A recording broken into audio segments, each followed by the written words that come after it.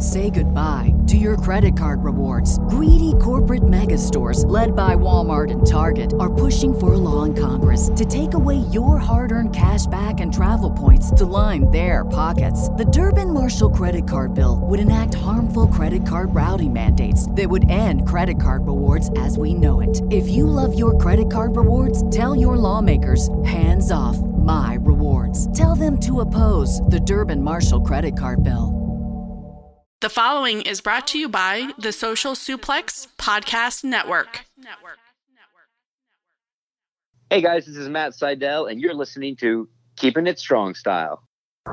Yo, this is Rich Latta from One Nation Radio. This is brought to you by the Social Suplex Podcast Network. We present to you the Ace of Podcasts, Keeping It Strong Style. Let's go. It's the Ace of Podcasts, Keeping It Strong Style. Covering New Japan, they ready to hold it down. Jeremy Donovan and the young boy Josh. Come and hit a job out and bury all the frauds. From the Tokyo Dome over to the G1. Social Suplex is the network where we can get it done. I'ma chill and let them have it, cause this is just an intro. Keeping the strong style, 6 stars from the get-go, boy. Yeah, from Tampa Bay to the Tokyo Dome, this is Keeping It Strong Style with your hosts, Jeremy Donovan and the young boy Joshua Smith. And thank you for listening. Welcome to Keeping It Strong Style, the Ace of Podcasts on the Social Suplex Podcast Network. Jeremy Donovan here with the young boy Josh Smith. On today's show, we'll review nights 7 through 10 of G1 Climax 33 and cover all latest news in the world of New Japan Pro Wrestling. Please support our show by subscribing and following the Social Suplex Podcast Network or Keeping a Strong Style on the podcast app of your choice and leaving a rating and review. You can also get the podcast over at socialsuplex.com. Check out our Pro Wrestling Tees store, prowrestlingtees.com/social suplex. That's where you can get your official Keeping a Strong Style t-shirt. If you enjoy this podcast, please consider making a one-time or monthly donation by visiting socialsuplex.com/donate and clicking on the donate button under the Keeping It Strong Style logo. This week's episode is brought to you by the NJPW EXT, the only browser extension for NJPWworld.com. Frequently updated and features like dark mode, improved translations and layouts, custom and share plus, synchronized viewing parties, and much, much more. It takes NJPW World to the next level. You can visit njpwext.us today for details. Young boy, we are once again wrestling trivia champions of the world. Oh yeah, I was like, what are you talking about? Yeah, that's correct. In fact, there has never been any wrestling trivia contest that I've entered that I've ever lost. That's true. And not just including bar trivia, but also including the lofty and lauded Ricky and Clive Quiz Time Invitational Championship Showdown, which I was the winner of and sole champion. Yeah. Still reigning to this day. But yeah, we went down to Escape Brewing last Thursday. Me, you, and some other members of the Largo Loop. And, man, we mopped the floor with 13 other teams. Yeah. Too easy. And we destroyed everybody there. It was not really fair at all. To have a bunch of wrestling buffs just show up to these people's trivia night. But we caught wind that there was a wrestling themed trivia night. We showed up, and it was embarrassingly bad. Like, I think the next two closest teams were probably like 10 to 15 points behind us when it was all said and done. Yeah. And it was all WWE trivia specifically. Yeah. /WWF. Yeah. /NWA/WCW, because the guy running the quiz didn't know the difference between the two. Well, and he made it. Vince owns it all. It's all. He made it clear at the beginning. He was like, "This will be WWF and WWE only." But then he started throwing in stuff about the Four Horsemen and the Rock and Roll Express, and I'm like, "That's not." I mean, yeah, they had a little run in 98, 93, but I don't know. I don't know if when I think of classic WWF trivia, I think of the Rock and Roll Express, and I definitely don't think of the Four Horsemen. Hey, and actually, there was one question where they asked who had the most eliminations in Royal Rumble history, which the correct answer is actually Braun Strowman / Brock Lesnar, because they both are tied at 13. But I don't think Braun's counts because it's part of the greatest Royal Rumble. The Saudi. That's different. It's not the same thing.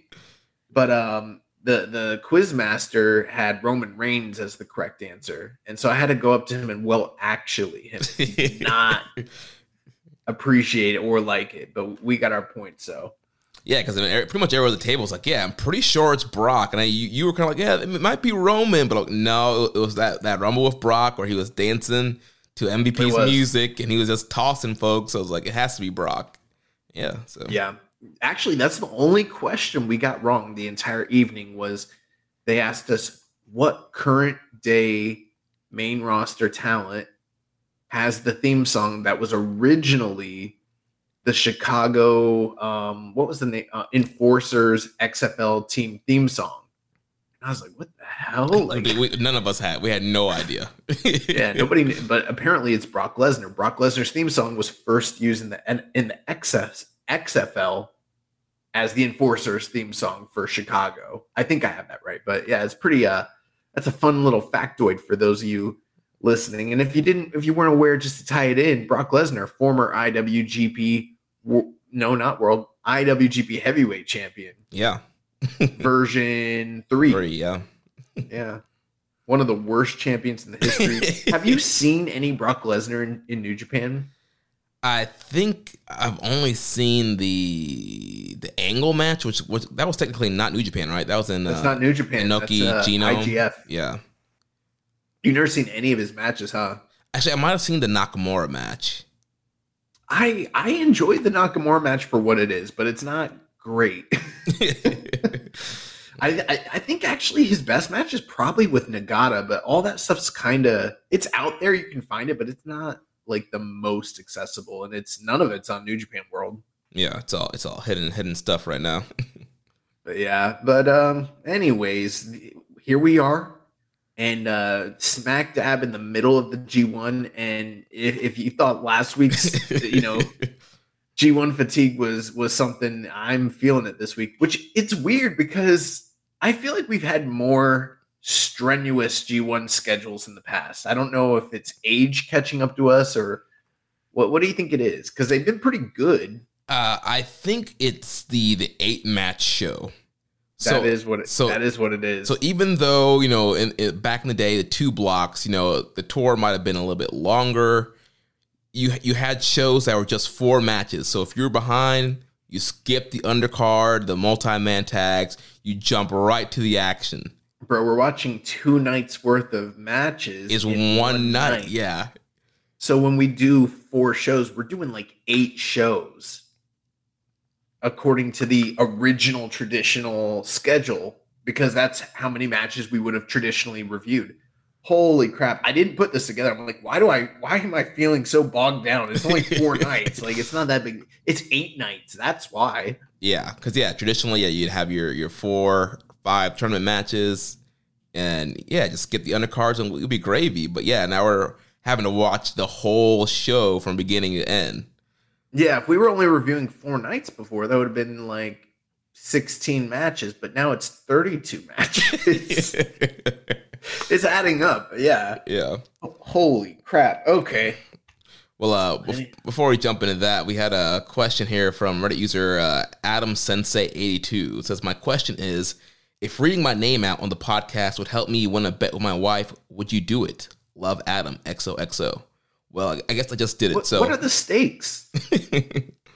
And how are we going to get any skin in that game? Like, what are we getting out of this transaction is what I'd like to know.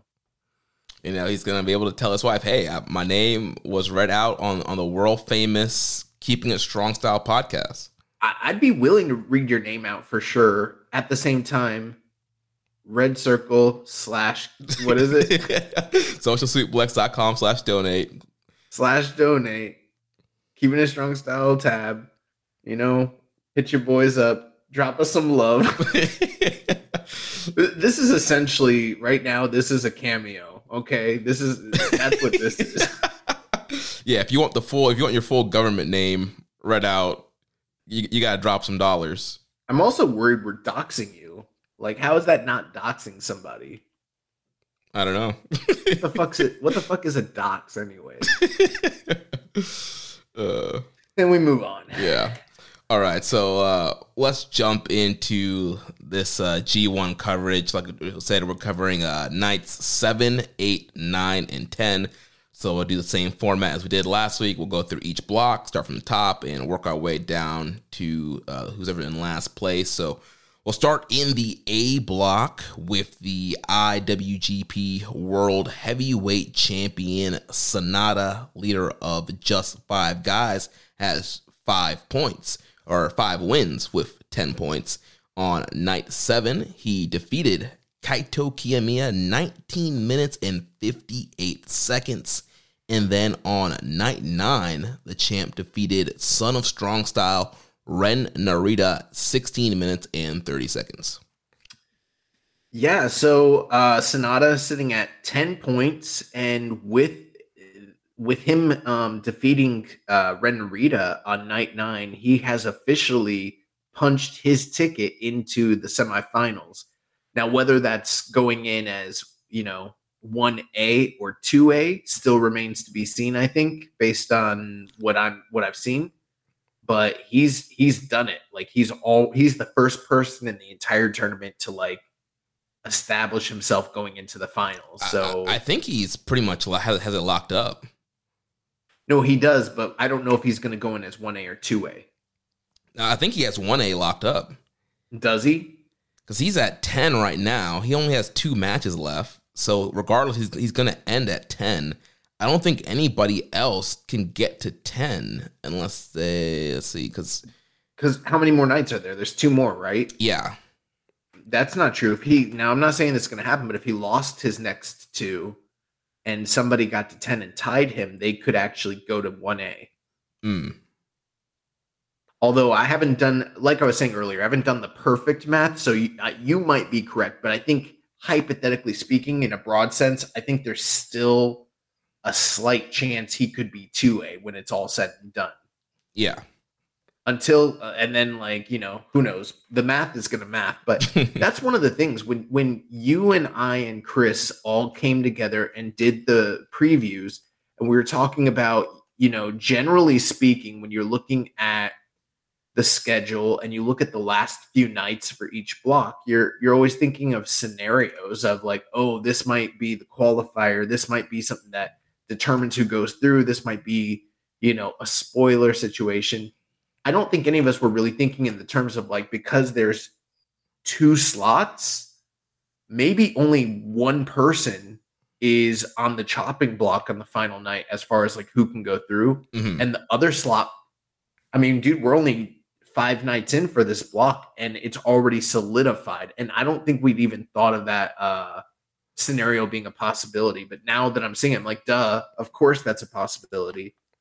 Yeah, it makes a ton of sense. He's the world champion. He's in here for a bunch of younger guys.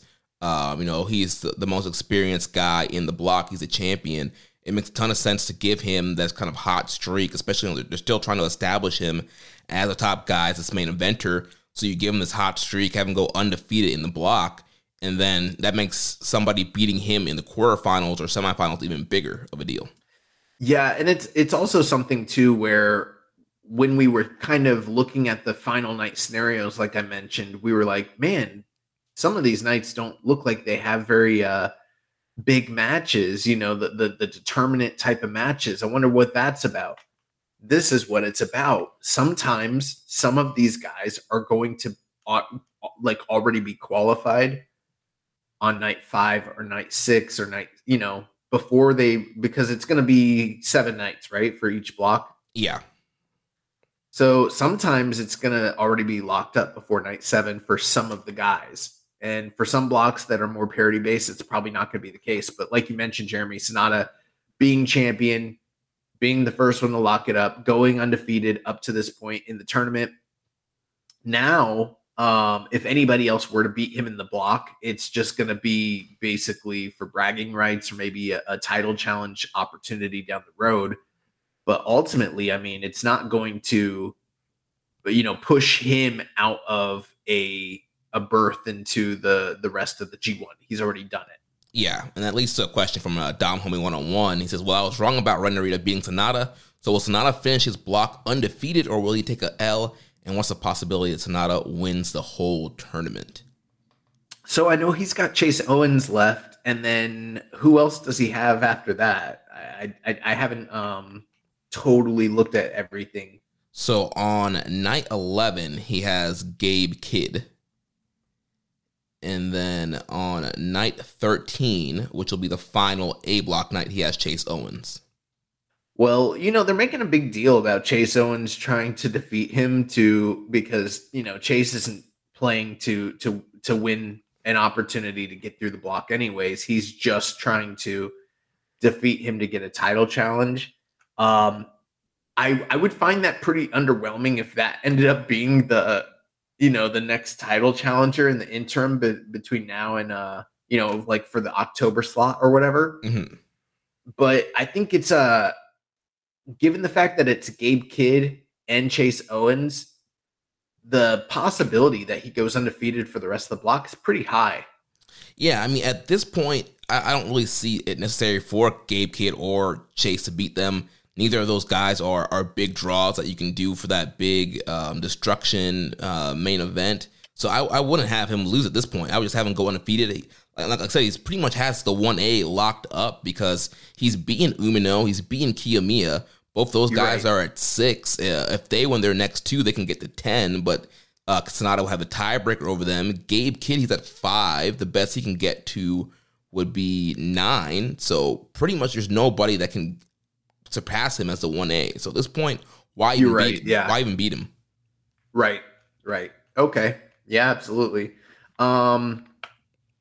Yeah, I mean, and getting into the matches themselves, I mean, the Kiyomiya match has to be probably the standout match for Sonata the entire tournament. But, that match kind of fits the saying, the motto that we've coined for Sonata over all these years, that he's not a guy that necessarily elevates those who are beneath him, but he can rise to the level of a guy that's higher than him. And in a certain sense, and I'm basically just basing this off of body of work, Kiyomiya is a much more acclaimed wrestler, even in his shorter career. Like, he has a lot more great matches. So the idea that they had this really high-end match, and this is the only person in the block that he had a match of this caliber with, isn't that surprising to me. I don't think it's necessarily, and I'm trying to sound diplomatic here because I got some feedback last week where people said I was going, bro, I don't know. I felt like I was pretty honest and on the nose when it came to Sonata. Mm-hmm. A lot of people were saying I was slandering him and going hard. I feel like we've held off on the slander until the appropriate time, but yeah, I mean, I feel like people were shooting Sonata down from day one of the push. Day one. And, we pulled the, the defense squad line, let it play out. We wanted to see, all right, how Sonata going to do? Is he going to draw? Is he going to have great matches? And there has been some great matches. He has drawn a little bit, but we're starting to see him kind of fall back into his old ways where, like you said, are saying he's not going to elevate people. He's going to wrestle to the level of the people he's in there with. And there with Kiyomiya, another Muto disciple, everything was set up right for him. Cork and Hall, both these guys, throwing Shining Wizard, super intense action here. And right down to literally only 2 seconds left, Sonata was able to hit the Shining Wizard and beat Kiyomiya right before the time limit expired. Yeah, the match was fantastic.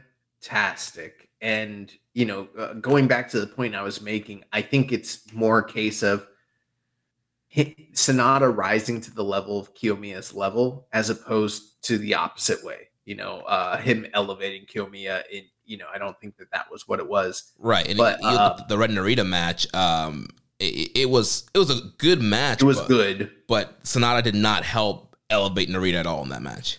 Sonata hasn't had any bad matches in the tournament. The only one that you could really point to and criticize from a work perspective is maybe night one against Hikuleo, but that's probably the only one that you could really have any true criticism about. His work's been fantastic, and I mean, so much so that like he's a wrestler of the month candidate. We're gonna hold off to next week to kind of, because bro, there's been so many great performances from so many great wrestlers this month that we're like, damn, we need like another week to kind of assess, assess this. But the match was great. One thing I did notice is he hit him with the Shining Wizard. I think there was a slight mistiming because the way he scooped him up for the pin, I think he was trying to get him up for the deadfall. Yeah.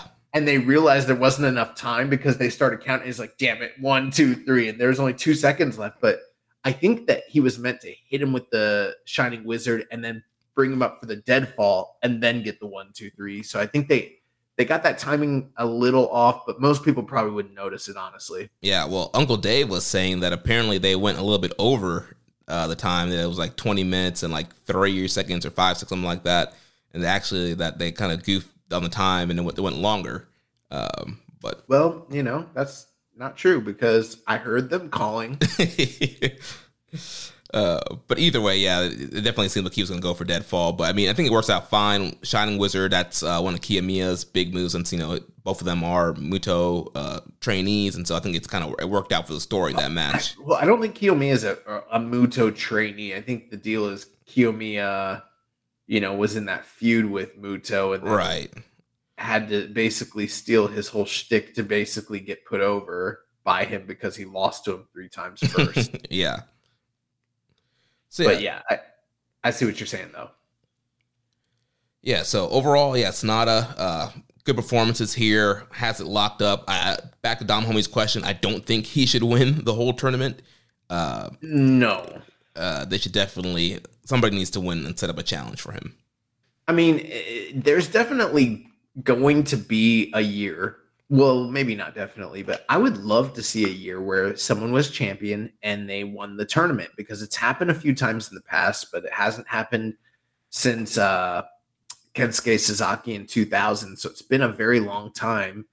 And I would just love for them to kind of buck all the trends and do that one time, because then that opens up a whole treasure trove of different booking possibilities afterwards in the fallout of that. Yeah. And you could really the G1's always been important. And don't get me wrong, I don't want to knock. If anybody's listening, you know me. I'm an old school New Japan fan. I'm not going to sit here and say it's not, that I'm not going to shit on 90s and early 2000s New Japan, but the worldwide, effect of New Japan has spread. It's a much more international company and worldwide company than it was in those days. And with, every iteration of the G1, the entire aura and importance of the tournament has only grown over the years. And so at this point in time, if someone were to do that, I feel like they would get more out of it than say Muto in 95. Mm-hmm. Yeah. If you're the world champion and you win the G1 Climax, it's like, holy fuck. I feel like only Okada could probably do that at this point. But yeah, and that's basically the point I'm getting to. I don't think Sonata could be the guy that they decide to be like, you know what? Not only are you champion going into G1, you're going to win the fucker too. Yeah, you're literally going to go undefeated through the whole thing. You're going to win your block, go 7-0, and then you're going to clean house in the quarters, the semifinals, and the finals. The only way you could fix that, Chase beats him, and then he wins the entire G1, and then he has to face Chase in October. Also, I want to just point out, I kept calling the October event King of Pro Wrestling, and I was corrected on the show a few weeks ago by you guys. You guys said it's Destruction, right? Yeah. Well, Kevin Kelly was calling it King of Pro Wrestling as well, and he got corrected live on the air by Chris Charlton. So I'm not the only one. I mean, old habits die hard. We're used to that October calendar date being King of Pro Wrestling. Yeah, loved the Kiyomiya match. I was a little, I was kind of expecting Ren Narita beat Sonata just because I was like, up the The intrigue and keep drama. things, the Yeah. drama, keep it going. They haven't given a lot to Narita. He's only got 2 points. This might be the big feather in his cap. Nah. But the match was really good. Sonata's had a great tournament. Yeah, he's been good. He's been fun to watch most nights, and yeah, he's getting his stride a little bit. Yeah, I feel like that Kiyomiya win did a lot for him in Korakuen, but there's no denying that the crowd wanted to see Kiyomiya beat him. Yeah, and I know people were kind of harping on us about the crowd reaction thing, and I know that Korakuen can be more smarky and they love the underdogs, but it's still kind of Is Noah trash in Shinny? Yeah, it's a pro wrestling Noah guy in the Mecca. He's getting more. He's getting more cheers than the world champion. Like, not even dueling chants. Like, if it was Kiyomiya and Okada, like, they'd probably want the underdog win, but Okada would still be getting like his fair share of chants. I don't feel like Sonata got a ton of chants in that match. One thing I loved about, and we'll move on, but I loved how commentary was talking about how Kiyomiya is this guy that, has basically been like an ace for Noah and won the N1 and everything like that. But now he's ventured off to kind of test himself in these waters against the world champion. That whole story is very compelling. Like, I'm still pulling for Kiyomiya to be the guy that comes out of this block as 2A, basically. Yeah, I mean, he has to. I have a hard time seeing them not doing the Okada match, but we'll talk about Kiyomiya in a second. First, we need to talk about the roughneck Shota Umino, who has 2 wins, 1 loss, 2 draws, so he's at 6 points. Night 7, Shota defeated Gabe Kidd, 13 minutes and 3 seconds, and then on night 9, he defeated the crown jewel Chase Owens, 9 minutes and 35 seconds. Yeah, night 7, he came out and, everyone was kind of wondering where in the arena he would actually enter from in Korakuen. And then Gabe Kidd shot out that corridor hall doorway that you weren't really sure, because everyone's been wondering, like, Gabe Kidd's been attacking everybody before every match. How is he going to get to Shota Umino up in the crowd? He found a way. Got him on site. Oh, man, it was like SmackDown in 2016. I'm going to keep making that joke. I love 2016 SmackDown. Everyone getting jumped backstage all the time. Yeah, the jump zone's alive and well when Gabe Kidd's out there. Listen, there's not much WWE you could convince me to go back and, like, rewatch, but 2016 SmackDown, I love 2016 SmackDowns. 2016 was a good year. It was a good year, but Umino defeated Gabe Kidd. They brawled all over the outside as a lot of the Gabe Kidd. Let me ask you: is there hate out there for the Gabe Kidd stuff that's going on? Because I'm feeling like there is, but I don't get it. Like, I love this shit. Yeah, here's what I'll say. I think overall in the tournament, I think there's too much fighting on the outside. And I think it's diminishing what Gabe Kidd is doing. There's a lot of people who are brawling, having these kind of plunder stuff, Kenta, all stuff on the outside. I think there's a lot happening on the outside. There should be more happening in the ring. But for Gabe Kidd's character and his role, I like what he's doing. I think it fits his push, what they're doing with the War Dogs, kind of these mercenaries that just want to take people out. Not really necessarily caring about winning the tournament. They just want to bring bodies to David Finlay. And so I think for him it works. And I've been enjoying pretty much all his stuff and jumping from the get-go. I love the mix-up with the Narita match last week where Narita kind of caught him at the ramp. But yeah, I'm digging stuff with Gabe Kidd. But overall, I can get people's complaint if they think there's too much happening out the ring. And I know we're going to talk more about Gabe Kidd, but I just want to jump on that for a brief moment. One thing that I like about what they're doing with him is, like, it's not like Evil, right? With Evil, he used to be this bruiser, this like never style fighter, and then he went into the shenanigans and he never really went back. I mean, you might see a slight glimpse of what he used to be, and it's only like in the most desperate of situations does he start to even go into the base of what made him great prior to the Bullet Club turn with House of Torture. I don't feel like that's the same thing with Gabe Kidd. I know some people are disappointed that he's doing the outside brawling and the shenanigans or whatever, but I'm not getting the impression that this is going to be his forever, MO. He's still the same dude that kicks ass and can do all the stuff he was doing on Strong prior to becoming a War Dog. And we still see a lot of that in his matches. Mm-hmm. And I think that this is just another progression of his character. And as time goes on, like once they give him more, we're going to see more of what made him great in the first place prior to all this. Like, I don't think that this is just his, his fallback or whatever. Yeah, and we've seen that before tournament when he was doing the stuff with Coughlin. Like they were having some good stuff in the tag division. The matches with Bishamon. Those matches were great. Yeah, and there wasn't a ton of shenanigans there. So I think, again, this is probably his story for the tournament as establishing this, loose cannon personality. And then I think going forward, we'll see some more great stuff from him.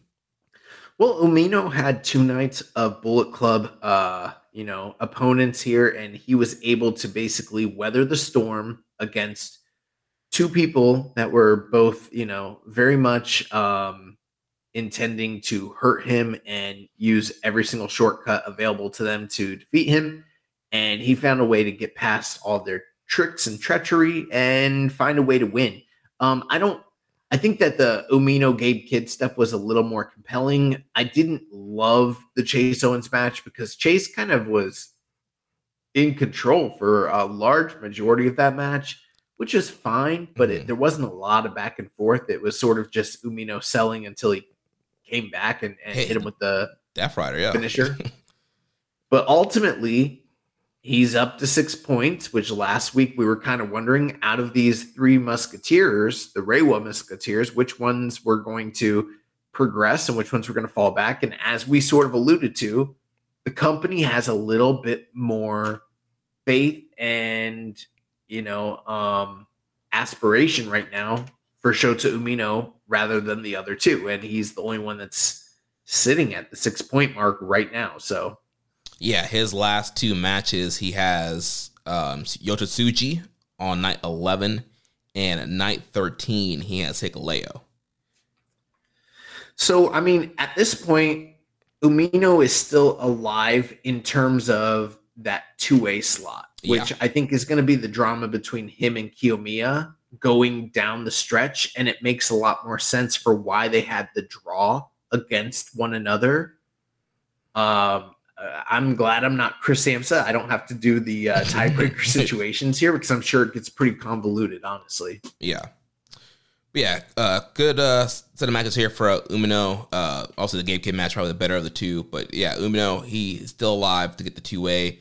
And then you mentioned Kaito Kiyomiya. He has the same record here with 2 wins, 1 loss, 2 draws, 6 points. Night 7, like we mentioned, he lost to Sonata. And then on night 9, he had the double count out brawl with Gabe Kidd. Man, that was awesome.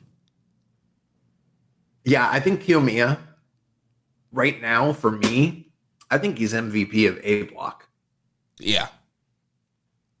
And I'm loving what they've been doing with him. I know that there are probably those fans out there that are looking at his projection in the tournament and maybe, especially if they're like hardcore Noah fans, kind of complaining like, why hasn't he been given more? But I mean, they're kind of doing a great job straddling that line of like not burying him, but also not, there's still that political game. You don't want to give the ace of Noah too much.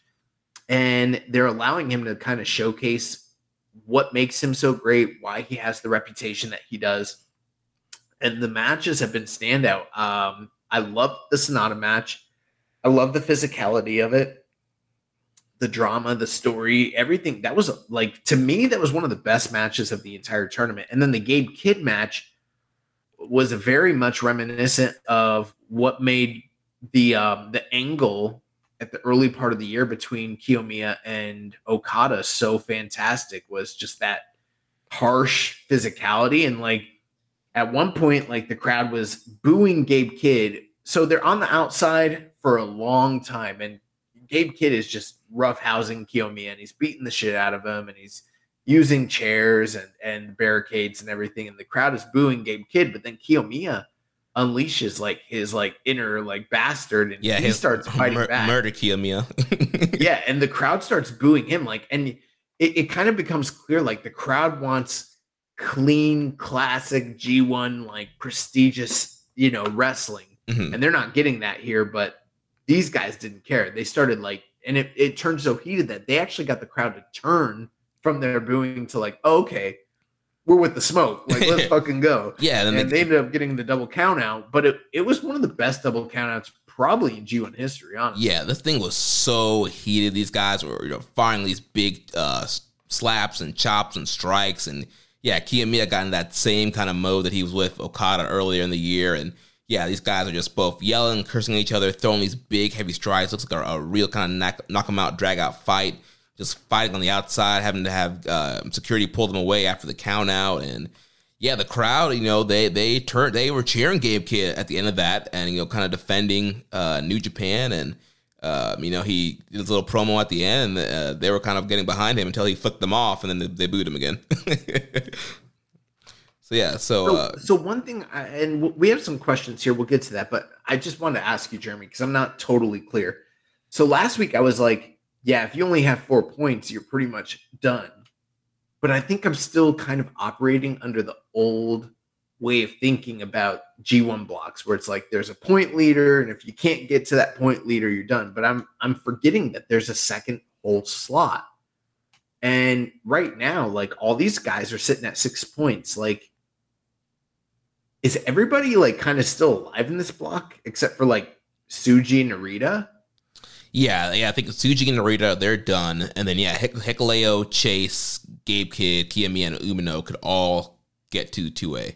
Yeah, that kind of changes a lot of what I was saying and thinking last week when we were, basically going over all this. I'm like, oh, okay. Like some of these blocks, the way this is all like set up, especially with Sonata being so dominant, it actually allows someone to kind of squeak in with a much lower point total than we would traditionally think of.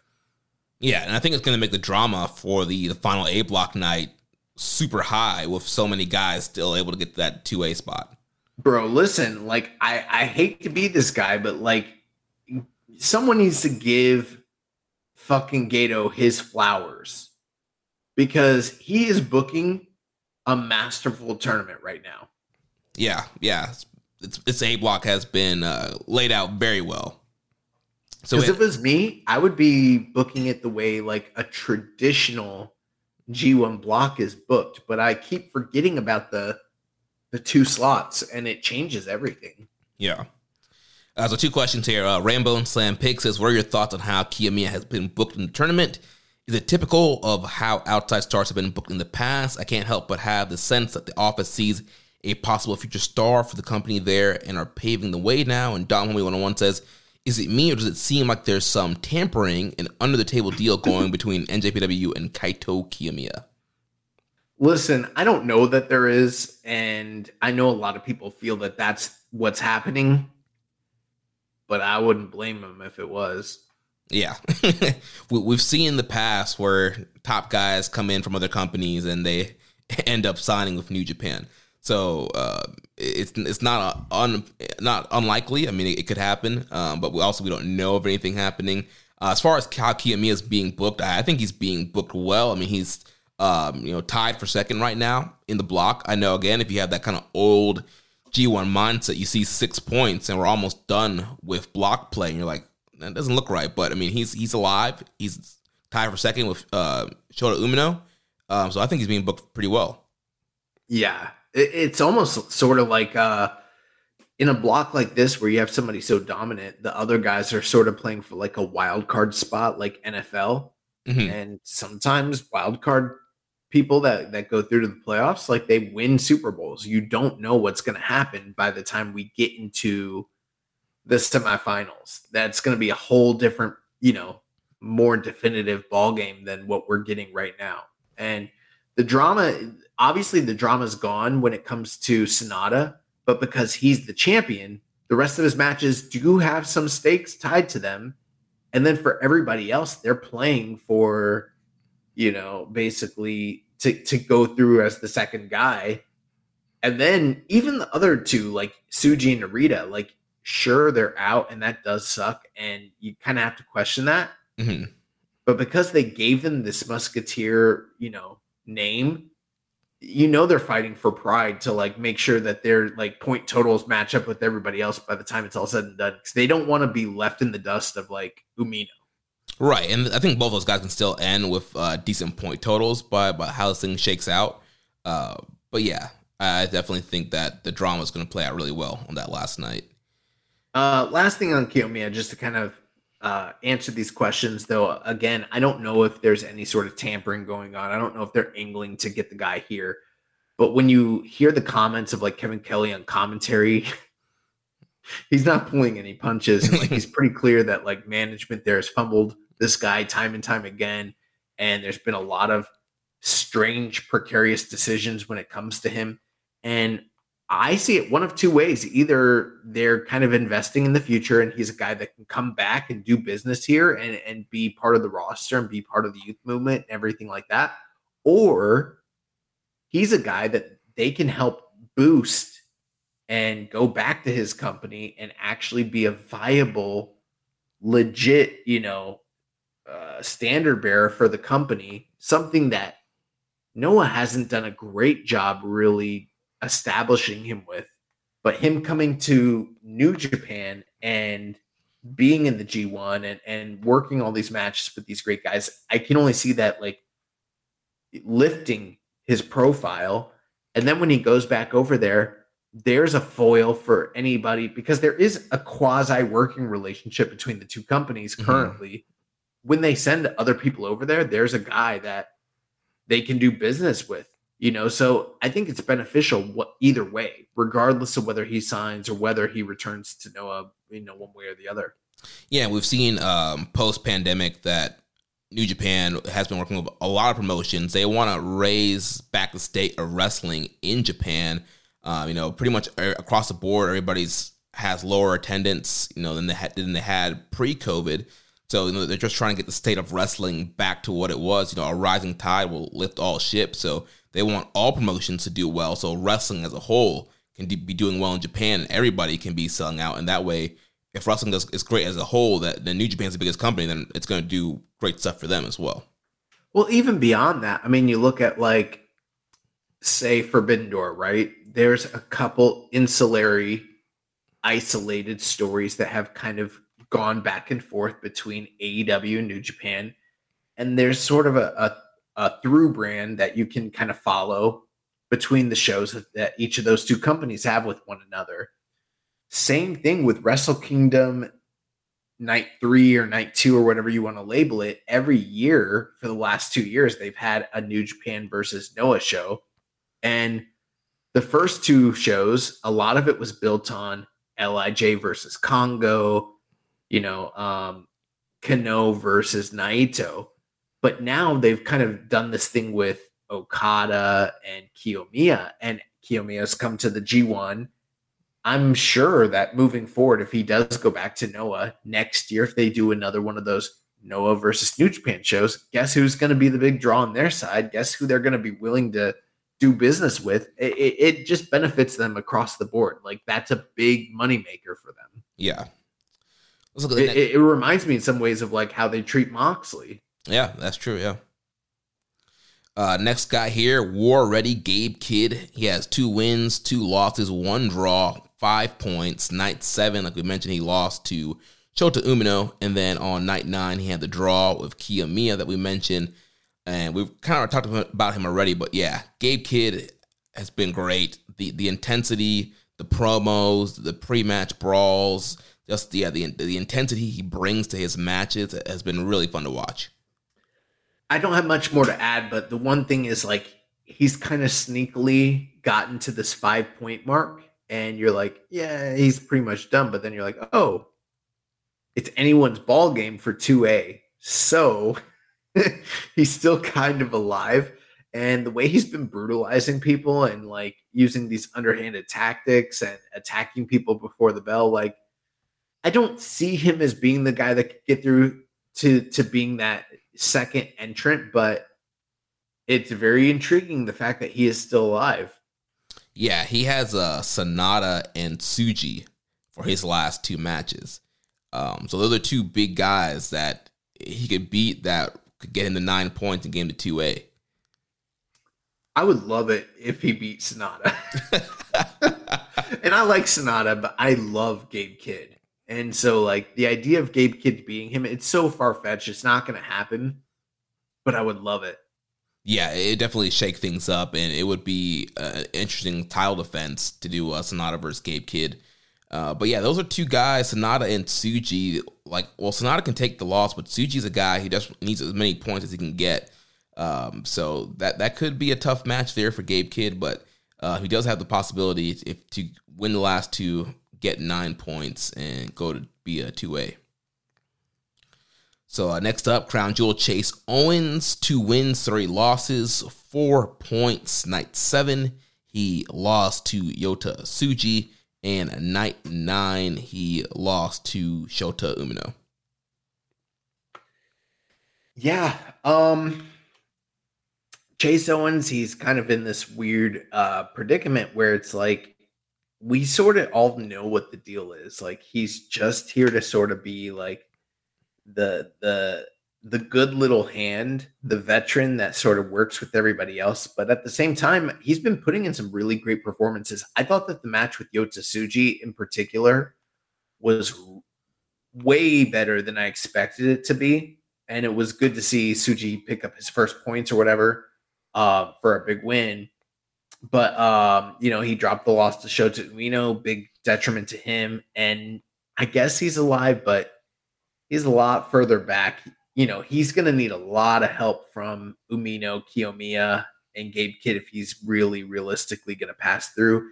I think for him, the big story point is just basically he's got Sonata on the final night. If he beats Sonata with how brash and how, kind of over the top annoying he is, he's going to be lobbying for some sort of title shot, which stranger things have happened. Maybe it could happen. I don't know. But yeah, I mean, in the past, we've seen him beat Tanahashi to get a U.S. title match. He's beaten Ishii in the past in G1. So Chase can pull out wins against top guys. So, yeah, that'd be a huge feather in his cap if he was the one guy that was able to beat Sonata. Again, I have a hard time seeing them book a big show main event with Sonata and Chase, unless they're going to do something small in September maybe, or you have Fighting Spirit Unleashed in the U.S. Maybe you do it there. Sonata loses to somebody else in the semifinals, and that's the October title defense, but on the road to destruction. He also defends the title against Chase Owens. You got to pump those numbers up, baby, Yeah, pump those Corkin houses up, do a big title defense. He's only had so many title defenses. It's gonna be better for him in the long run to be like, I had 4 successful title defenses as opposed to 3, Yeah. But I don't think Chase Owens is gonna beat him. Yeah, I don't think so either. Next up, Hikuleo, also 2 wins, 3 losses, 4 points. Night 7, he defeated Ren Narita. Night 9, defeating Yota Tsuji. And man, this was a really good week for Hikuleo. Last week I mentioned that I want somebody to have the Lance Archer speech with him and be more monster. Well, I think somebody had that talk with him because, man, he looked great this week and he was tossing guys around, especially this Ren Narita match. He was finally kind of being a bully and using his size and his strength, and he was tossing Narita all over the place. Yeah, but Jeremy, was it a case of someone had the talk with him and he turned a corner and he started beating people just coincidentally on the same nights that he was beating people? Or was it a case of I'm not going over in the past, so I'm not going to give them the monster? You know what I mean? Yeah. Say what you will about Hulk Hogan, horrible racist, but one thing I always appreciate about Hulk Hogan is when he was going to win, he tried less hard. And on the nights he was going to lose, he's like, his entire philosophy was the opposite way. He's like, if you're beating me, I'm going to look great in defeat. There's no way you're going to make me look bad in defeat. And he would try his hardest on the nights when he knew that people were going to beat him. I feel like maybe there's a little bit of that going on with Hikuleo because he beat Ren Narita and he beat Yota Tsuji, two members of the Reiwa Musketeers. And I feel like because he knew he was winning, he was like, all right, now it's time to turn up. I mean, maybe that was the case. Whatever it was, I thought he looked really good. And, you know, that Narita match, he was just throwing Narita around. Narita was trying to chop him down with strikes and submissions and just could not get a full grasp on him. And Hikuleo was able to defeat him. And then the Yota Tsuji match, I mean, that match ruled. That match was awesome. Both these tall, big guys going back and forth. Yeah, the funny thing about that was like they drummed up this animosity between the two on commentary because they were like, Tsuji is the quote unquote giant / monster of the Musketeers, but the real giant is Hikuleo. So very strong, you know, Big John Studd and Andre the Giant vibes going on there. Yeah. But I think that match just kind of ruled because Tsuji hit all of his big offense and he just rules. Yeah, Tsuji was doing all of his big power stuff. The Hikuleo was looking great, doing the dives, and then Hikuleo was doing some pretty athletic stuff in that match as well. And then finally caught him with the big choke slam.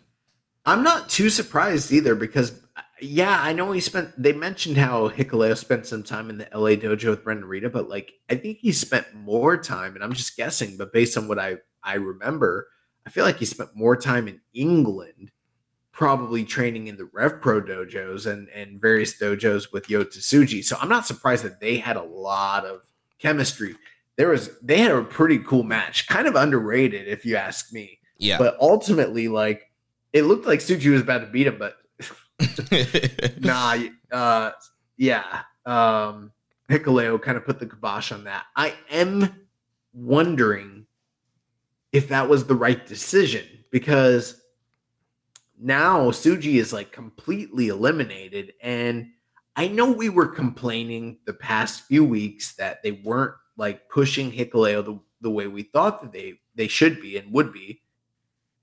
But I'm wondering if like Tsuji's the sacrificial lamb you should have put on the pedestal for a guy like Hikuleo, someone that everyone's been a little bit, you know, iffy on. I know that we see a lot of promise in Hikuleo, don't get me wrong, but like Tsuji kind of feels like the future, and he's like done after that loss. Yeah, that was very weird booking there, especially because, you know, Tsuji's a guy that they debuted him in a main event of Dominion, big world title match, clearly positioned him higher than other young lions. I mean, Shota Umino didn't get a world title match coming back. Ren Narita didn't get a world title match coming back. You know, a lot of these guys, you know, Great Okan, none of these young lions are really getting. I mean, even Jay White. I mean, yes, he had the match with Tanahashi coming back, but none of these guys are getting world title matches coming back, and they gave that to Tsuji, and clearly they see something in him, and you thought, all right, that was his first match, world title match. We get it. He loses there. He'll probably turn up in G1, and that hasn't been the case. He's been having really good matches, but you would think that they would be pushing him super hard based on the way they brought him back. Yeah, I agree, and I felt like it was a bit perplexing, honestly. Yeah, and it's one of those things where I know that even like when you look at like Jay White, you know, he lost his first Tanahashi match and lost a couple of matches before he won the U.S. title. And some of these guys, when they bring them back, they do kind of lose a little bit before they get them in the slotting they want. But I think they should abandon that. Like, clearly, you hear the crowd reactions, you see the charisma, you see the wrestling. Like, you got to pivot. You got to push this guy. I don't want to complain too much, though, because at the same time, like, there's always sort of been that dangerous element of the G1 Climax when you have a dangerous monster, and it kind of harkens back to like Bad Luck Fale. He's a guy that sort of had the number of Nakamura and Tanahashi and Okada and was just credible enough to beat those guys when called upon, even if he himself wasn't going to do super well in the block. You know what I mean? Yeah. And that kind of reminded me of that. Like Hikuleo, sure, he hasn't done great up to this point. And I don't mean from a performance standpoint. I just mean from like he's got 4 points. But at the same time, he can beat studs like Ren Narita and Yota Tsuji. And who knows, like he is still quote unquote alive. So maybe he could go through. I don't see that happening.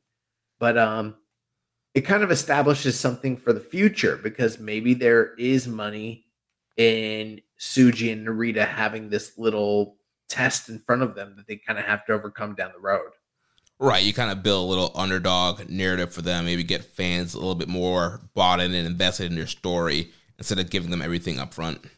And that does something for them, and it does something for Hikuleo, and that's what the aim of it all is anyways. Yeah. So speaking of Tsuji, he's the next guy here. 1 win, 3 losses, 1 draw, 3 points. So like we mentioned, night 7, defeating Chase Owens to get his first win. And then on night 9, like we mentioned, dropping the fall to Hikuleo. I mean, I think we've talked about him quite a bit. We do have a question here, though, regarding Yota Tsuji. Yeah, from Reddit user JGX Fighter Hayabusa says, considering Yota Tsuji gets a favorable reaction every time out, how soon should he have a major title run and upper echelon status? Should his ascent be slow or on the fast side like Jay White's? Was Jay White's run, or like, was his ascent fast? I don't remember it being that fast. It took like 2 years. I guess it depends on how you define ascent, because he did beat Kenny Omega his second month. That's true. For the U.S. title. That's true. But then at the same time, like, he held the U.S. title. Who did he lose that to? Juice. Oh, it was Juice. Yeah. Well, that's when we used to have like good titles. Yeah, I would say even though he did beat Kenny, he was still kind of slotted more in that mid-card range with the U.S. title. Right. And then like he wasn't like a main eventer, even though like, yeah, he beat Okada on the first night of his first G1. It took a while before he became like a true main eventer. Like it took until I think, well, he beat Okada in Wrestle Kingdom a year after his debut, didn't he? Yeah, Wrestle Kingdom 14. It was like a year, like he debuted, he lost to Tanahashi, and then a year later he beat Okada at Wrestle Kingdom, and then like a month or 2 later he was beating Tanahashi for the world title. So yeah, I guess he did have like a 1-year ascent, which is pretty fast. Yeah. I mean, I would love for that to happen for Tsuji. I don't know. Yeah, I mean, I would definitely do that. I mean, I think Tsuji has had, even though his matches haven't necessarily been like, I can't call him the MVP right now in the same way of Kiyomiya because he hasn't had the same overall match. Like if I was grading his matches, I wouldn't be like, yeah, he's had a bunch of 4-star matches, but just for individual performances, he just fucking rules. He's my favorite guy in the block. I love him. I would say he's the guy that's connecting with the crowd the most out of everybody in this block. They are reacting to him, and I have to imagine that doesn't go unnoticed by the office, you know, even if it doesn't seem super apparent to me. Like New Japan, they're listening. You know what I mean? Like if someone is money, they're going to take notice of it. They took notice when Naito started getting over, you know? Yeah. Then last in the block here, Son of Strong Style, Ren Narita, 0 wins, 3 losses, 2 draws, 2 points. Night 7, losing to Hikuleo, and night 9, losing to Sonata. Who does Ren Narita have left in the tournament? Let's see. On night 11, he has... He has Chase Owens, night 11. Okay. And then on night 13, he has Kaito Kiyomiya. Damn. So these are just my early predictions. Like right now, Narita's at 2 points. He's at the bottom of the block. That sucks. I love Ren Narita. But I feel like the Chase Owens match is something that's very winnable. And like we mentioned earlier, Chase is already at 4 points. Like he's probably on the chopping block anyways. Mm-hmm. I think he beats Chase, upping his points to 4, so he's more parity based. Mm-hmm. And that kind of creates a scenario where like Chase, his only silver lining is like, I could possibly beat the world champion on my final night. Boom. Mm-hmm. Okay, there's the story. Then he could maybe play spoiler against Kiyomiya and be the guy that like cost him his title or cost him his berth into the G1, semifinals. Mm-hmm.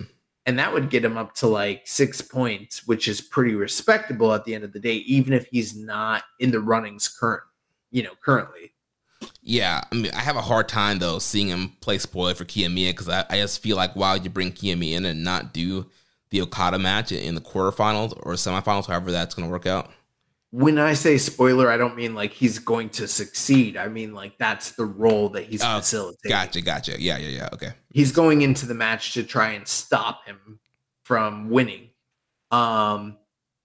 Which I do mostly agree with you, but there is a part of me that kind of feels like they might put Shota Umino through. Mm. Yeah. And I don't think it's the most likely scenario, but I can't deny the possibility that Umino goes through over Kiyomiya. Yeah, I mean, they could do it, but I mean, I wouldn't do it. I wouldn't either. But if you were going to have anybody in this block go back to Noah at some point in time to have a rematch with a guy like Kiyomiya, Narita kind of fits the MO of modern day Noah more so than anybody else in the block. Yeah, you could do a big rematch there, and then maybe you save the Kiyomiya rematch for Okada for Wrestle Kingdom or some other big show down the road. Right. But yeah, I mean, I love Narita. I think he's been great in the tournament. I have heard some criticism about him being like, he doesn't seem as motivated as he did during the World Television title tournament. And it's maybe because like the handwriting's on the wall, like he's not one of the favored sons of New Japan currently, and there's sort of that story arc where he needs to find himself. I don't know. Yeah, I mean, I think he's been doing good. Yeah, I've heard that criticism also, but honestly, like the spotlight's not really on him in this block. Mm-hmm. So maybe that's part of it.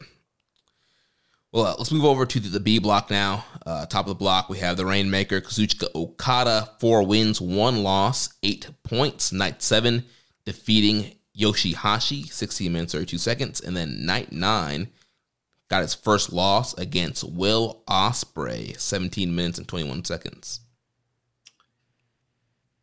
Is it weird that I liked the Yoshihashi match better than the Will Ospreay match?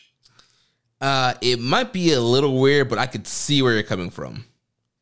I loved the Will Ospreay match. Like when you talk about perfection in pro wrestling, just like what is a really high standard of modern day pro wrestling? I think of like Ospreay and Okada. Nothing to complain about.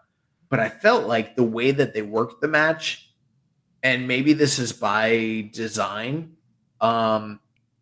they kind of needed more time to like, it just ended sort of abruptly and it was less satisfying. But like the Yoshihashi match, I don't know. I was just more emotionally invested in it because even though, I guess this is what it felt like for me.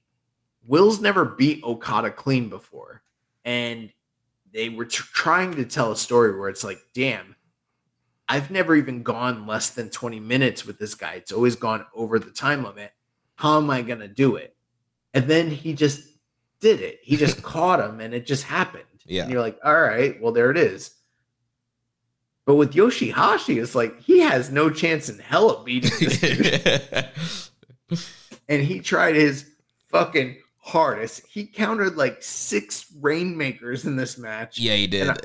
And I was like, fuck yeah, let's go Yoshihashi. I wanted him to beat Okada so fucking bad. So did I, because I know he got the promo the previous night talking about, now's the time for him to beat Okada. The Corkin crowd was fully behind him, and I was like, Okada hadn't lost yet. I was like, he can, give the first loss, be that big upset.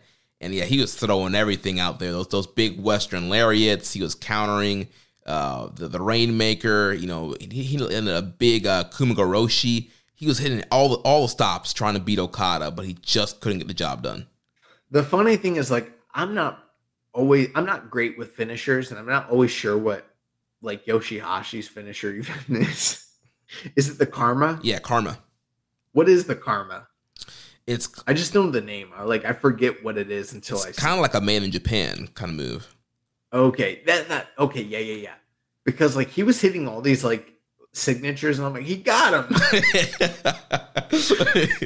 Because Yoshihashi wrestles so many like tag team matches with Goto. I only know what like their finish is as a tag team. I don't know what his singles finish is.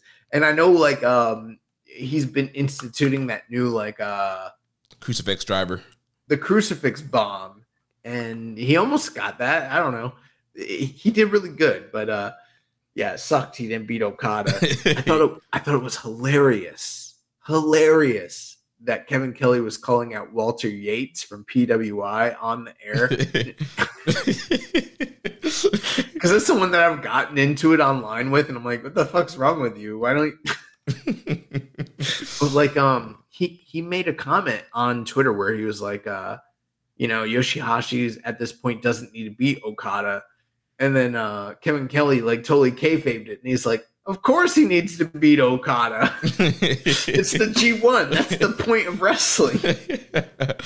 Yeah, they've had a history, even being in the same faction, but obviously they're both coming back from excursion. Their big matches against each other, and they've kind of been linked together. And Yoshihashi's had several chances to beat Okada in the past and just couldn't get the job done. And it felt like now, if at all, now would be the time, based on the run Yoshihashi's had since the pandemic, where he's at right now, and it just felt like it could have been a good chance for him, but yeah, he just couldn't get it done. The circumstances kind of seemed like maybe it was the right time, but at the same point, they did a great job on commentary, basically highlighting that Yoshihashi, when these two guys were in the dojo together, that Yoshihashi was the senpai and Okada was his underling and everything like that. But then when they returned from excursion, not really so much the case, and kind of telling that story. So one thing I will say though, Okada, we don't know for sure. We'll look at the numbers, but like probably wrestler of the month, probably the MVP of B Block, probably the top guy in the world, which like is what you sort of normally expect from Okada, but you don't always get that. Mm-hmm. And when you compare and contrast it with last year's G1, when he was in that monster block, he's having a much better G1, performance-wise than he did last year. Yeah.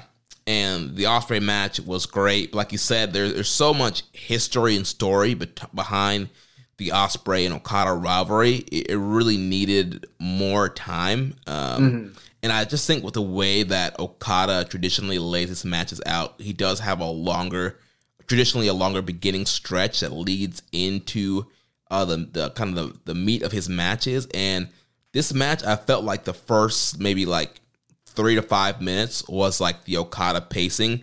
And then after 5 minutes, they were like, all right, we got to go. And then from there, it was like a fast pace, moves, counter, bam, Stormbreaker, the end. And so definitely like kind of a great sprint version of their match. Like they got all the greatest hits. They got a lot of great counters. But a lot of that other story, you knew if they had 30 minutes or if this was a world title match and they had an hour, it would have been laid out way differently. There would have been more callbacks. There would have been more counters. There would have been more wilder spots. Well, like when Omega beat Okada in the G1 for the first time ever, that was a super condensed version of the matches they had been having prior. But at least that 30-minute mark, you can kind of do more with it. Mm-hmm. I haven't had many complaints about the 20-minute time limit. I love it for this G1, but the one match that I feel like was basically hurt by the 20-minute time limit. And it's crazy to say that because the match is still incredible for what it is, but it's Ospreay versus Okada. It did not reach the heights it should and could have. And I think part of that is on the performers. I don't know if they laid out for themselves what they wanted to do or were capable of doing in that, time constraint. But it did feel abrupt. It just didn't feel like it flowed with for how long we've been waiting for Ospreay to cleanly beat Okada and then to kind of give them this task that you need to tell the story, but you need to do it in a condensed version. I wanted more, but they kind of were just doing the same match they've always done. And then suddenly Ospreay just caught him in the middle of an Okada, finishing sequence. And that came from out of nowhere. I didn't expect it. And I'm not surprised that Ospreay beat him, but I just didn't love the manner that they did it. Yeah, and they still had like 2.5 minutes left that they could have used as well. They didn't even tease a time limit draw. And you'd think with their history, if anything, that match should have teased, if not have gone to the draw. Maybe in kayfabe, it tells you an idea of like, he's on the level now and he doesn't need the full 20 minutes. He can beat him. I mean, it is, I don't have the numbers in front of me. I know Chris did some research on this and we retweeted what he put out there, but like, it's been a very long time since anybody has defeated Okada in under 20 minutes. So that is a feather in the cap of Ospreay, and he does have that to claim. So there's that. Yeah. Well, since you're speaking about Will, he's the next guy here. Also 4-1 with 8 points. Night 7, he defeated the Great Okan, 11 minutes and 20 seconds. And then, like we just mentioned, night 9, he defeated Kazuchika Okada. Well, there was the, speculation about the importance of the match with the Great Okan. I thought they had a very good match, a great opener to a great show. That night 7 show was just fantastic. Mm-hmm. And I really liked the interactions between those two guys and the work they did with one another. But, Will has had one of the stronger tournaments of the year. He beats Okan, he beats Okada. He's on a great trajectory right now, and he's tied with Okada at 8 points at the top of the block. Yeah, I thought the Okan match was a lot of fun. That's another match that just kind of ended abruptly. Also, it was 11 minutes, 20 seconds. I feel like there was more that they could have done. But for that 11 minutes, it was a very good matchup. First time seeing, United Empire guys face off against each other. And I thought it was really fun. At this point, Great Okan pretty much had like nothing left to lose. So he kind of went out there and was being pretty aggressive with Will. But yeah, that was a fun match. And then, we talked about the Okada match, and Will, he in a matter of a month, his time span, he's beaten Kenny Omega and now beaten Kazuchika Okada, two of his greatest rivals, two of the best wrestlers in the world. He's riding a big wave of momentum right now. We actually have questions related to what you just mentioned. Yeah, so Rambone Slam Pig says Ospreay has topped Okada and Omega inside of 1 calendar year. I assume a third match with Omega is awaiting. But beyond that, what comes next? Seems like a run with the top belt is logical in his near future, given his status in the company and the trajectory of his year. Yeah, I have to somewhat agree. But, given the fact that he has the red belt currently, it feels weird. Yeah, that's a tough thing that Will's with right now. Like, if he was not the U.S. champion, I'd be like, full go, he needs to win the G1. Let's have a main event in Tokyo Dome, win the world title in the main event. But yeah, the U.S. title kind of throws things into kind of a weird place. I mean, you could still have him win the G1, but then what do you do with the U.S. title? Does he, vacate it? Does he lose it to somebody else? Does he lose, does he defend against Taichi and lose it to Taichi, and then it's still the world title contender? I don't know. It kind of gets weird and kind of muddy there. Then next question from Dom Homie 101. Thoughts on Will Ospreay beating Kazuchika Okada for the first time? Are you shocked that the defeat didn't take place at a Wrestle Kingdom in Tokyo Dome? And is it Ospreay's G1 to lose at this point? Well, we have to remember he has a lot, even though he's got a tiebreaker over Okada, and they're tied in points right now. There's obviously 2 slots, so 2 people could easily go through. So if they both keep winning all their matches, they both could just easily go through. And who's to say they don't run into one another in the semifinals at some point, you know? Then again, he does have a loss to Taichi, who is only sitting at 6 points, not that far off. And if the maths itself right, I could easily see Taichi being the guy that surprisingly to a lot of other people like eliminates, Osprey from the semifinals entirely. Yeah, there's definitely a possibility of that. Again, we kind of talked about that on the preview show with Chris, that it kind of seems too obvious to have Will and Okada go out. And with Will being the U.S. champion, do you need him going into the quarterfinals where you can get somebody else in to kind of elevate the stock of somebody else?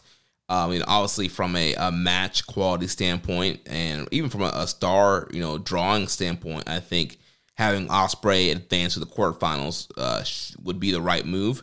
But again, I could see them using a guy like Taichi, who's sitting at 6 points, to kind of be the underdog upset and slide in and get into that 2A spot. Well, since we're talking about Taichi, let's talk about him next. 3 wins, 2 losses, like you mentioned, he's at 6 points. Night 7, he lost to Kenta, and then on night 9, he defeated Yoshihashi. So like you're saying, yeah, he's in a prime spot to potentially squeak through and pull an upset and get that 2A spot. Yeah, the Kenta loss may potentially be something catastrophic for his G1 run. Hard to say, but it's not good. But he was able to best Yoshihashi in what I think is a pretty underrated match. I really enjoyed the match with Yoshihashi quite a bit. What's funny is I don't remember the Kenta match at this point. Well, because it was just a bunch of shenanigans, pre-match they pulled Kanemaru. Right. They pulled Kanemaru off commentary, and they were, the titles. Yeah, they were trying to see whose belt was better. So they'd raise up the KOPW belt, and then Kenta would raise up the Defy belt, and so that this whole back and forth trying to get the crowd to cheer between whose belt they thought was better, and that led to Kenta cheating, hitting a low blow, and beating Taichi in 2 minutes here. Okay, well, maybe that's something important. Maybe it's just a way to get Kenta, a couple respectable points on the board. Who's to say? But Taichi having a very strong tournament. I do think that him, Yoshihashi, and ELP, who are all similar point totals, I think that those 3 guys are just a smidge below Osprey and Okada in terms of overall tournament quality, but nonetheless having very good tournaments. Yeah, Yoshihashi Taichi, he's been killing it. Super hard hitting, really great matches. Yeah, he's been fun to watch this tournament. And he's alive. And I think he has an outside shot of being the guy that goes through as 2A, possibly. Yeah, so night 11, he has, let's see, where is he at? Taichi, he has ELP on night 11. And then on night 13, let's see, night 13 is an A block night. Night 14 is a B block night. Night 14, he has Great Okan. Gotcha. And there's just 2 more nights left for these guys? Yeah, they got 2 more matches left. So basically, the guys with 4 points maybe are alive, but even if they won all their matches, they would end up at 8. They would need the perfect storm of events to transpire. And even then, they lost to Osprey and Okada. So I'm guessing they're probably out, right? Well, El Phantasmo, he's at 4. If he wins his next 2, he can get to 8. He has Osprey on the last night, so he can beat Osprey, the tiebreaker over Osprey, and advance. So he's not totally done. Yeah. Interesting. Well, this is one of those things where it's like, fuck. Again, I don't want to be Chris. Next, also at 4 points, Yoshihashi. He's 2-3. Night 7, like we mentioned, he lost to Okada. Night 9, losing to Taichi, but very similar situation here. He's 2-3. He can end the tournament with 8 points, but let me see who he has left. Well, he's already lost to Okada and he's already lost to Ospreay, so I don't think it really matters. Even if he were to win all the rest of his matches, he would only tie those guys, and he doesn't have any tiebreakers. Yeah, he has Kenta and Ocon left, so beating those guys is not going to do much for him. Right. So I think even though like ELP might be alive, he's done. Yeah. Yeah, ELP is lucky to have Ospreay last night. Yeah. But it wasn't for a lack of trying. Yoshihashi tried his best. I loved the Okada match. One of my favorite matches of the tournament. If you haven't watched it, I was thinking, Jeremy, we should do like a Josh and Jeremy Keeping It Strong style mixtape, like Path to Greatness. What are the best, matches through the tournament for those who want to cherry pick it or whatever? Yeah, we could definitely do that. Only the tip top. Yeah. There's a lot you can skip if you're cherry picking. Yeah. We had a question here from Hawaiian Punch BV. When do you think that Yoshihashi will get his long-awaited victory over Okada? Bro, maybe never.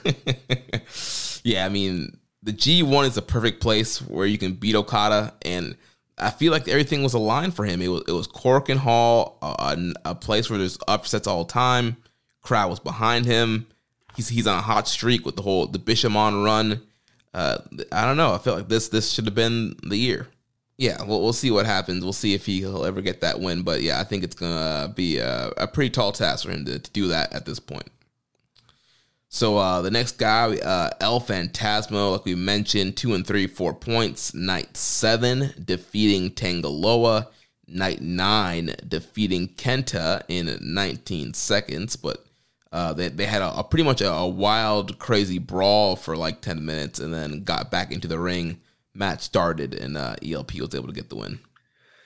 Yeah, interesting the elements between Tangaloa and ELP, considering the fact that ELP was one of those who were part of the Bull Club when GOD were ousted from the group, and he sort of turned on them. And even though El Phantasmo is sort of a man without a country right now, he's sort of mended the bridge between himself and Tangaloa. They had a good contest that he was able to come out on top. I thought it was one of Tangaloa's better matches in the tournament. And then the Kenta match, they did a great job on commentary, kind of highlighting how while they were brawling all throughout the crowd, and even though it wasn't part of the official match, Kenta had been able to secure his victory over Hikuleo for the strong title when he, defended it by beating him in a very similar situation, brawling through the crowd and using the environment tables to his advantage.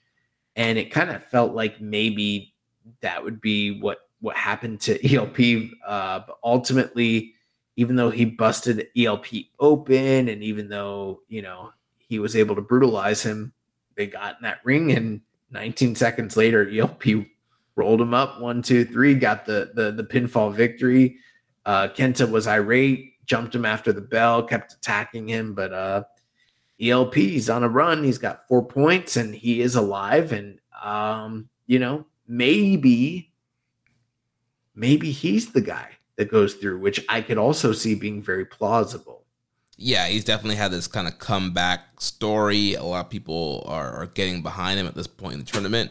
And yeah, again, with having Ospreay on the last night, he really does control his destiny if he can win his last 2 matches. With the Kenta match, from a kayfabe perspective, how horrible a call was that from Marty Asami?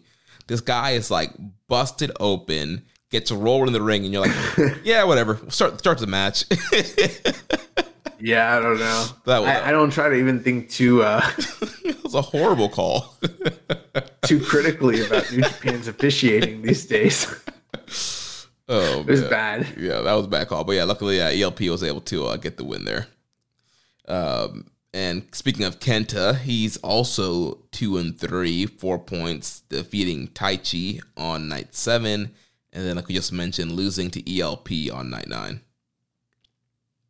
Wow, I didn't even realize him and Tangaloa are both at 4 points. I guess they're technically possibly alive as well. Well, Kenta has Okada coming up. So let's see. I know Kenta lost to Ospreay. So Yeah. if he loses to Okada, he's done. Yeah, so night 11 he has Okada, and then night 13 or night 14 he has Yoshihashi. Does Tangaloa have? Did he already wrestle Okada and Ospreay, or does he have both of them in front of him? Tangaloa night 11 has Ospreay, and then night 14 he has Okada. Oh wow! So he hasn't fought either of them. Yeah. So again, Tangaloa. Tangaloa's alive. Tangaloa's really alive right now. Yeah, he controls his destiny. If he could beat Ospreay and Okada back to back, if he beats Ospreay and Okada, he might go through. Because then that would put him to 8, and then he would have the tiebreakers over both of them, and he would be 1A.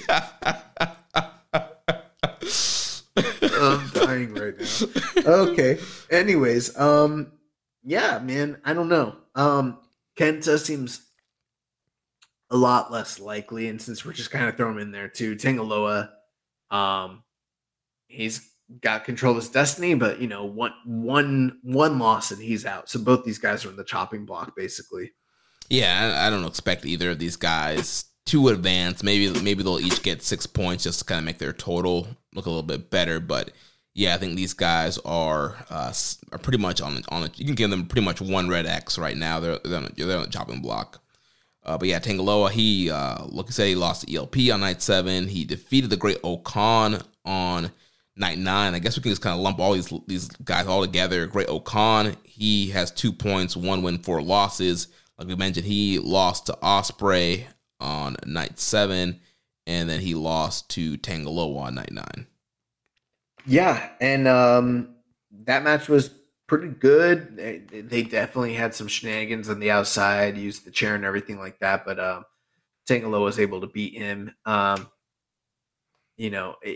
Anything I'd have to say about Great Okan at this point would be a retread of what I've said for several weeks, where it's just like,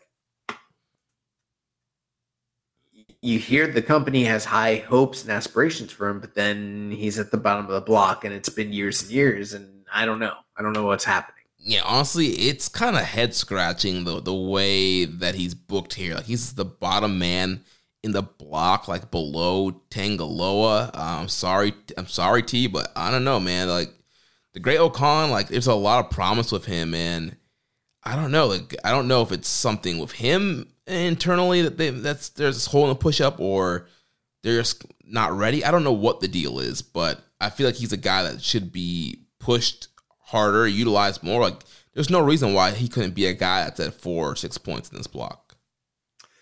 Agreed. So yeah, so he's out at this point. There's nothing that he can do to get through. He can just play spoiler for people and kind of ruin the end of the tournament for some folks. But yeah, this bottom of the block here. Yeah, I mean, Tangaloa's still alive. Okan's out of there. So we'll see what these guys do in the next coming nights. So that'll take us to the C block. On top of that block, we have the never open weight champion, the Rebel David Finlay, 4-1, 8 points, night 8, taking his first loss of the tournament to Tama Tonga, 14 minutes and 22 seconds. And then on night 10, he rebounded by defeating Hanare, 11 minutes and 54 seconds. Yeah, the match with Tama Tonga, a lot of history there, even just very recently between them fighting over the Never title, and Tama Tonga fought fire with fire, attacking him prior to the bell, and basically using as many heated and underhanded tactics as he possibly could to basically get the best of Finley. And he was able to do that and kind of even up the score between them. And then the match with Hinare was kind of funny to see David Finley versus Hinare in the C block after all these years.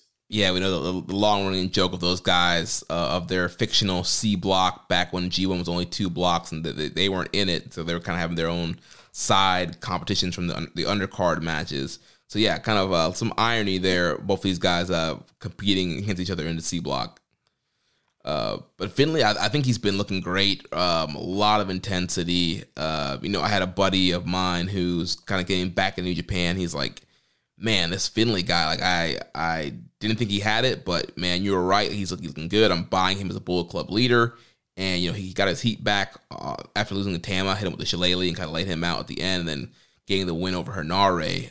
So yeah, he full steam ahead with Finley here. Any more comments on Finley? No, I thought you were going to go to the question. So Dom Homie 101 says, did it me or does it seem like David Finley is fighting an uphill battle since becoming Bullet Club leader? It's you. It's you, bro. Like, I don't know. I know there's a lot of people that feel that way, but I don't know. I watch the shows. And maybe, again, I'm not insinuating that someone who feels differently than me that doesn't watch all the shows, but like, I don't know, man. I watch all these shows and like David Finley, he comes off like a really strong heel who brutalizes people and beats people up and, is pretty easy to hate. Like, I think he's doing a great job. Is he Kenny Omega or is he Prince Devitt? Like, no. He's David Finley. He's in this iteration of the Bullet Club. And one of the things we've been saying, it more than anything else, is that we've been talking about how they should just get rid of the group unless they want to change the group. And they're changing the group. And with that change comes a change in leadership and a change in attitude and perspective. I think for fans who view Bullet Club as what it was in 2016, David Finley's not going to work for them, Mm-hmm.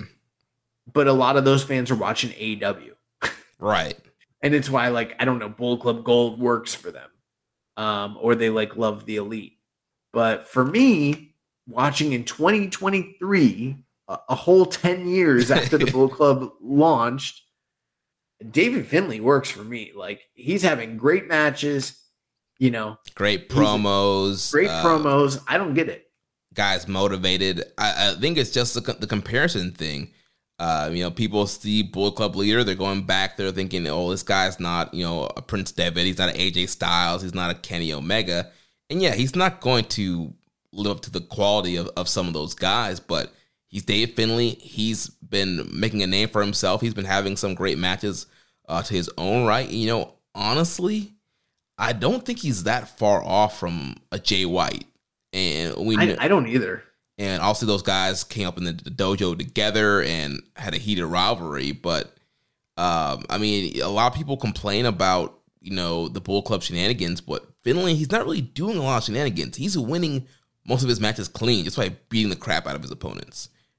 So that stuff's not there. If this was Jay White, he'd be rolling out the ring, powdering, doing the fake, pass out thing. Like, there's so much more shenanigans of Jay's matches that Finley's just not doing.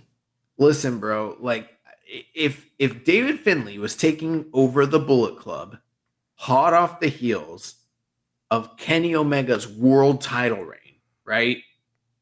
I would have every complaint in the world. Like, this doesn't make any sense. He can't fill the shoes. But like, coming off of Jay White and what we got the last few years of Jay White in New Japan, this is a breath of fresh air. I'm sorry. I like Jay White. I do. But like, bro, Jay White wasn't giving us the heat like David Finley is, Like, a lot of Jay White's matches were, they were Jay White matches, which is like, there's a place you can watch him. I heard he had an hour-long tag team match recently. I haven't watched it, but they're out there. You can watch them. But give me a sub 20-minute David Finley hard-nosed, just beating people up match. Yeah, like I love it. Yeah, it's been great. So speaking of Bull Club, next guy here that's tied with Finlay at the top of the block is Evil. So 4-1, 8 points. Night 8 defeating Hinare, and then night 10 defeating Tomohiro Ishii. A lot of shenanigans, a lot of cheating. I don't have much to say. I don't give a fuck. It looks like Evil is going to be a big roadblock for Shingo on the final night still. So, yeah, so clearly Evil very much alive. This has been the first time in a while he's being pushed heavily as a single since losing the world heavyweight title a couple of years ago. And again, with that title win, we always say that at some points they have to push him just because of what they did with that decision in 2020. And so here we are, top of the block, lots of cheating, lots of shenanigans, especially in that Ishii match. It was egregious how much Dick Togo was interfering, and then him holding the referee while low blowing Evil, and then hitting the everything's Evil. So kind of sucks. Yeah, it sucked. Yeah. But here he is on top of the block, and he has the potential to go through the quarterfinals here. I just want to say before we move on, the C block has not been what I thought C block was going to be. Just want to throw it out there. Yeah, I mean, it's been advertised as the hard hitting never block, which there has been some of that.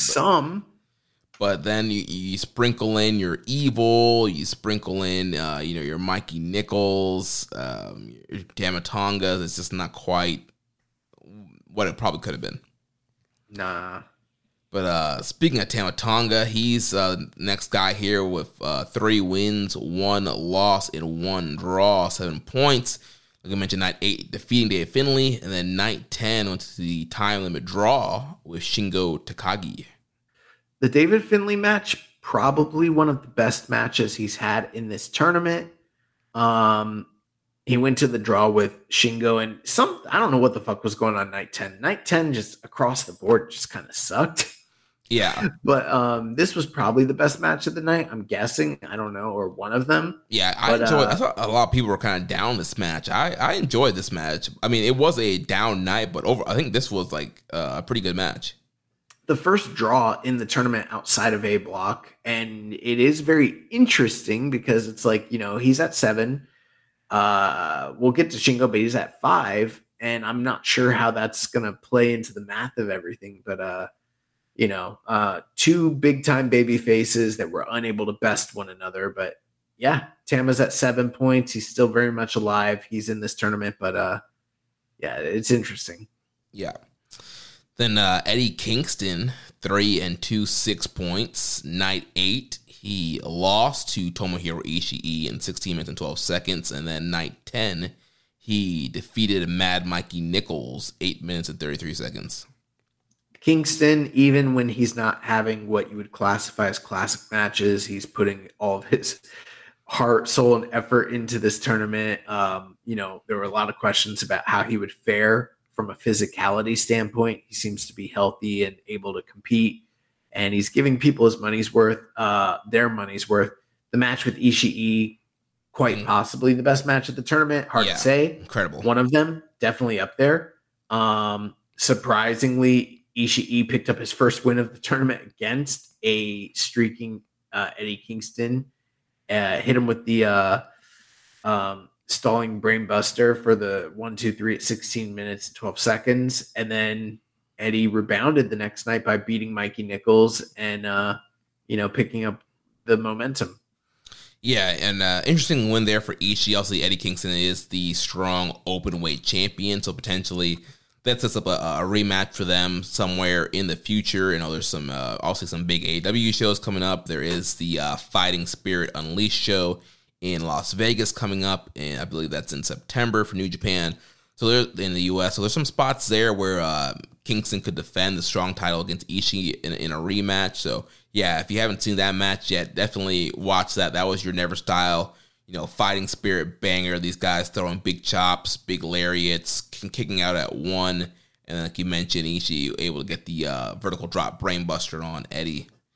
And yeah, the Nichols match, it was there. Again, at that night 10, very similar vibes to night 6. Very low energy crowd, low energy matches. But it is what it was, and Eddie got the win. So a couple questions here. Les Commission 7252 says, would you guys compare the Ishii versus Kingston match to when Ishii faced Moxley 4 years ago in the G1? I'm not sure what you mean by that. I guess in some sense, I mean, would I compare them in the context of like, would I, basically rate one match above one another? Maybe, but in terms of like, do I think they're comparable? I don't know in what you mean exactly in that manner. Yeah, I don't know exactly what he's getting at, but it's a little bit of a different scenario though, because obviously Eddie's already faced Ishii on twice. Yeah, New Japan US shows, and Mox versus Ishii, that was Mox's first time against Ishii, first time in Japan in G1, right. Seeing what that whole, like, how he's going to wrestle outside WWE was kind of a big deal. That's what I was trying to articulate, but I couldn't find the words. That's exactly. That's why I was like, I don't know. I don't get it. But maybe what he means is like, this is the highlight of both of their G1s against Ishii. I don't know. Yeah. But I mean, there's no denying, like, they were both awesome matches. Yeah. Then Rambone Slam Pig says, with a little more than half of the block matches done, what are your thoughts on how Eddie Kingston has performed? I'm a big fan of his, and I'm very happy to see how he has hung in there and not looked out of place in the tournament as it grinds on. Yeah, I agree. And I'm looking forward to the rest of his tournament. I think, obviously, the big end date for him is he's got a date on the final night with David Finlay, which, that's going to be very important. Yeah. Yeah, I thought Eddie's been performing really well. I'll see. This is kind of his dream come true. And you can see that when he's out there, he's having the time of his life out here, especially when he was in Korakuen Hall and Ishii. He considers that place like, holy ground. And he just went out there and he's killing it. He's having a great tour. He's having a lot of fun. I'm happy for the guy. I'm glad he's able to do his tour. And I know there was some negotiating that had to be done to get him here, but yeah, he's doing great. So then after that, we got the Dragon, Shingo Takagi, 2 wins, 2 losses, 1 draw. He's at 5 points. Night 8, defeating Mad Mikey Nichols. Night 10, defeating he had the time limit draw with Tama Tonga. So getting 1 point off of that draw. So Shingo is starting to kind of make a little rebound here. If he wins his next 2 matches, he can end at 9 points. It's an outside chance, but he is alive, and maybe he goes through. I don't know. Yeah, I think he's clearly going to set up to be a guy that could be making it in because he's going against Evil on that last C block night. And so I think it's going to be a situation where probably the winner of that match is going to be your 2A. I'll see Kingston and Tama could get it in there, but I feel like with the positioning, I think it's going to come down to Shingo and Evil. Mm-hmm. But Shingo, obviously, great performer. Some hard-hitting matchups here. Nothing super top level, but it's Shingo Takagi. He's going to be great every time he goes out there. So fun to watch in this tournament. Then next up, Hen Nare. 1 win, 4 losses. He's at 2 points. Night 8, losing to Evil. Night 10, losing to Dave Finlay. Yeah, those 2 losses pretty much eliminated him, put him in a very precarious predicament. I think Hinare's had a great tournament in terms of just in-ring performance. And, last week we were singing a very different tune about where we could potentially see him. I think he's taken a great step forward in terms of presentation, ambiance, the aura, his actual work, but he's still sitting at 2 points at the end of, at this point in the tournament, which is not ideal.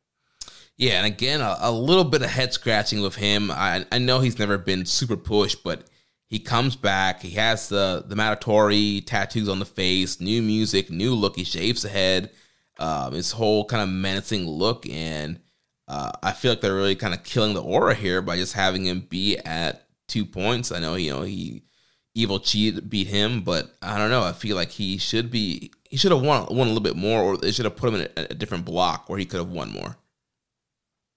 Yeah, I agree. I think that would have been the way to go, but this is where they see him. I don't know. Yeah. So he's pretty much eliminated, and there's two other guys with 2 points that are out. Mad Mikey Nichols, he's also 1-4. Night 8, he lost to Shingo. Night 10, losing to Eddie Kingston. And then Tomohiro Ishii, Night 8, defeating Eddie Kingston. Night 10, losing to Evil. So Hanare, Nichols, Ishii, 2 points. They're all out. Yeah. So, Ishii, the Eddie match, like we mentioned, great matchup here. Also, Ishii, one of the, historical best G1 performers there is. Unfortunately, he had Evil on Night 10. But I'm sure he'll give us some great stuff in his last 2 matches. I think Ishii is still one of the best performers in this year's G1. He is, yeah. Even though he's sitting at 1-4, like it's kind of crazy. But yeah, Nichols been fine. He's bled a lot. He's tried really hard. He's had some good performances, but I don't know. I don't have that much more to say about them because they're out. Yeah, the Shingo finish was a little weird, where like they just kind of like collided almost in a Fez press kind of way, and Shingo just kind of pinned him off of that. That was kind of weird, but it was a hard hitting matchup. Well, then let's wrap things up here with the D block. So on top of the block, we have 2 guys here that are 4-1, 8 points. First guy is Jeff Cobb, the Imperial Unit, Night 8, defeating Zack Sabre Jr., 16 minutes, 16 seconds. And then Night 10 got his first loss by Toru Yano in 1 minute and 49 seconds. Yeah, so you follow up with what might arguably be his, well, maybe not his biggest, because he also beat Naito in the tournament, but one of his biggest wins in the tournament by beating Zack Sabre Jr. And the next night, he gets beat by Jeff Cobb. And I was on by Yano. And I was on a Facebook group where someone was like, so you take Jeff Cobb, you have him go undefeated in the tournament, you haven't beat Naito, you haven't beat Zack Sabre Jr., but then the very next night, you have Toru Yano beat him. Make it make sense. And bro, whoever wrote that got roasted by so many people. And they're like, this must be your first G1. Man, this is what Yano does, man. He's a spoiler. He's the upset dude. As soon as I saw Cobb going into this match 4-0, I'm like, he's losing. He's losing to Yano here. And that's exactly what happened. You had to balance things out. It was the quick roll-up loss, and it makes total sense here. I was not upset about that. Yeah, it makes all the sense in the world. Plus, unless they're planning to go with the monster push that they've given Cobb in the past, and, quite admittedly, I wasn't sure how well he would do in this block, and he's, leading the block at this point, which is fantastic.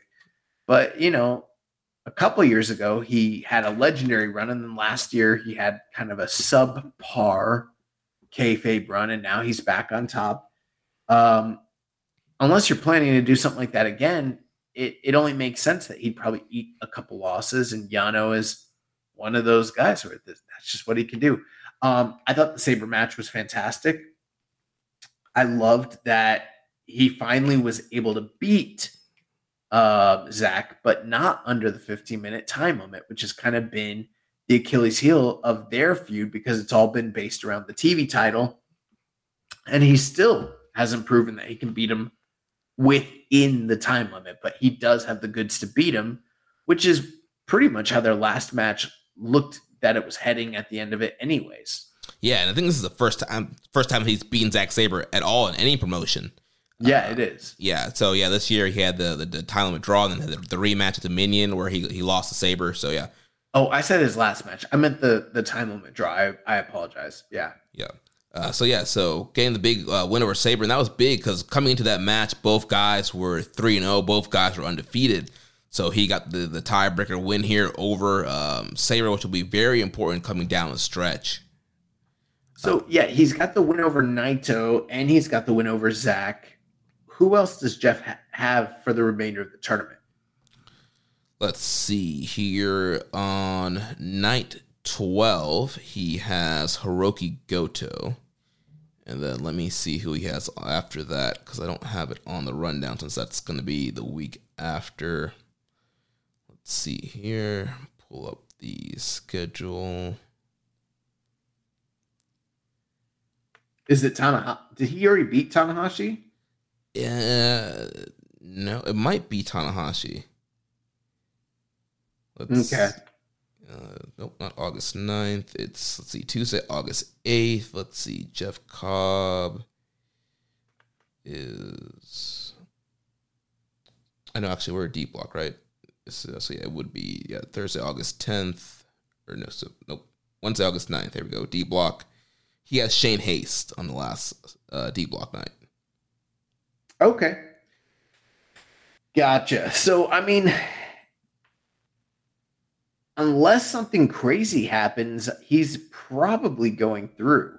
Like, he hasn't totally locked it up, but he would need to lose, I'm guessing, both of those matches because he's got a tiebreaker against Zach and Naito.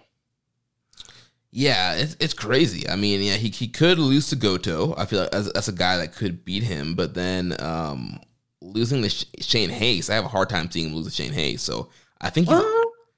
Well, Hayes did beat Naito, yeah. Yeah, Shane got a big win. You never know. But, I mean, he would need to, for him to not go through, he would need to lose both of his next two matches. Right. So pretty much he has full control of his destiny. Yeah, if he loses those two, he'll be stuck at 8. And then, Sabre and Naito could surpass him there. Right. And they would probably both need to surpass him, basically. And... Tanahashi's not necessarily dead either. Right, yeah. Ace still alive with 6 points. So Cobb's leading, but, it's his block to lose at this point.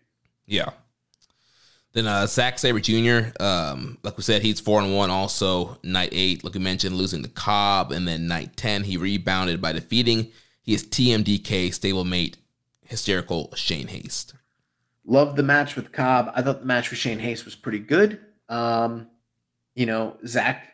I think what we're all waiting for is the big match between him and Naito on the final night. Yeah, obviously that's also going to be a big deal, and that's probably going to be who's going to get in, I'm guessing, 2A if Cobb kind of goes through and Cobb's 1A. But somehow that match is going to be whoever wins that Sabre Naito is probably the one getting through.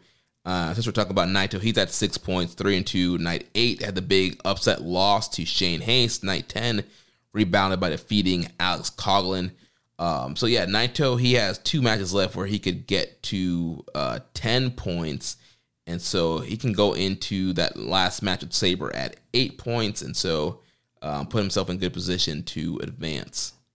Night 8 was one of my favorite nights of the G1 so far, and it was one of the few nights where we had a lot of surprising results, and Cobb beating Sabre was one of those, and then even more so, Shane Haste beating Naito was really shocking. He fucking laid the smackdown on that dude, which is always fun. So yeah, I mean, and the whole story of that match, Naito was taking Shane Haste very lightly. There was some comments earlier in the interviews where he was like, I don't understand why a guy like Shane Haste is in the tournament. Shane was able to hit the Bomb Valley Death and get the big upset win. Yeah. So then Hiroshi Tanahashi, he's also at 6 points. He's 3-2 night 8, defeating Toru Yano. Night 10, defeating Hiroki Goto. Yeah, Tanahashi's not out, and I wouldn't be completely surprised if it seems unlikely now, but what if Cobb loses his next 2 and Tanahashi wins his next 2 and surpasses Cobb's 8 points to end up with 9, or 10. Yeah, essentially. And it could happen. I mean, night 12, he has Alex Coughlin. And then on the 9th, he has Tetsuya Naito. So there's a good chance for Tanahashi there. Wait, he has Naito? I thought Naito was fighting Sabre on the final night. Let's see. So it looks like Sabre's facing Goto. You know what? I messed that up. It's the second to last night when they face each other. Yeah. That's what that is. Yeah. Okay. So yeah, last night Sabre has Goto, and then Tanahashi has Naito on the last night. Then that kind of changes some of my projections. I still think I got Naito and Sabre going through together. I think that was always what I thought was going to happen, and I think it probably still could happen. But Tanahashi's alive. You just never know. Yeah, it could win it in a snap. Then we got some guys here that are at 4 points. We have Hiroki Goto, who's 2 and 3 with 4 points. He lost to Alex Coughlin on night 8. Night 10, he lost to Hiroshi Tanahashi. And then Shane Haste, he on night 8 defeated Tetsuya Naito, the big upset. And then night 10, losing to Zack Sabre Jr. Yeah, I mean, everyone else here is pretty much just playing spoiler. Like they're virtually eliminated, essentially. And Goto's been fine, but I haven't felt like any truly classic Goto performances that you expect in a G1. Yeah, which makes me think that the rib injury is a shoot. Like I think he's really hurt because a lot of his matches have either been short or he's been struggling really hard, and maybe he's just a master worker and seller, and he said, "Hey, I want to sell the ribs this tournament." But I think he's really hurting. He worked a long main event with Tanahashi, though. Yeah, but I don't know. He still was kind of moving rough there in that match, and I felt bad for him. That high fly flow at the end, I feel like Tanahashi was trying not to land on his ribs, but instead landing right on his face. Yes, definitely. Then the last two guys here, there are 2 points. We have Alex Coughlin. Night 8 he defeated Goto. Night 10, losing to Naito. And then Toru Yano, night 8, he lost to Tanahashi. Night 10, defeating Jeff Cobb. So they're both at 2 points, and they're out. Double Red X, mathematically eliminated. Yeah. And I mean, essentially, like, Yano has been just playing comedy. He picked up the big win over Jeff Cobb. That was unexpected. Coughlin, more character work, more hard hitting. He's doing everything in his power to get over and have a great tournament. I feel like Shane Haste is kind of in a similar position as well. Both guys doing a lot to, basically salvage their tournaments, even though they're being booked into oblivion. But, Coughlin hasn't really had that breakthrough match just yet. I know he beat Goto, but there is that asterisk of the rib injury. It didn't feel like a definitive, meaningful win, even though on commentary they mentioned how it could have tag team title implications. But Shane, on the other hand, he had the big win over Zack Sabre Jr. Or I'm sorry, not Zack, Naito, which was like, he fucking beat him, like, definitively. And that happens in the G1 from time to time, but it was pretty cool when it happened. Yeah. Yeah, and the Sabre match was great. I mean, it was a pretty close match there. Yeah. So that wraps up the block coverage. Has some other G1 questions here. I'll run through these pretty quickly. So Les Commission 7252 says, what block would have liked to have been a part in if y'all were announced for the G1? None. No block. Pay me to do this. Talk about the G1. I mean, if I was a wrestler, I'd probably want to be in that B block, get your Okada match, get your Ospreay match, get put on the map. His other question says, with New Japan surprisingly being different with their booking, would a returning Karl Gotch Cup round robin tournament be fitting for the Young Lions this year? I don't think the Young Lions Cup is the Karl Gotch Cup, is it? I don't think so. Yeah, I don't think that's the name of it. But I mean, I like the Young Lions Cup when it's fitting, and maybe it is this year. I don't know.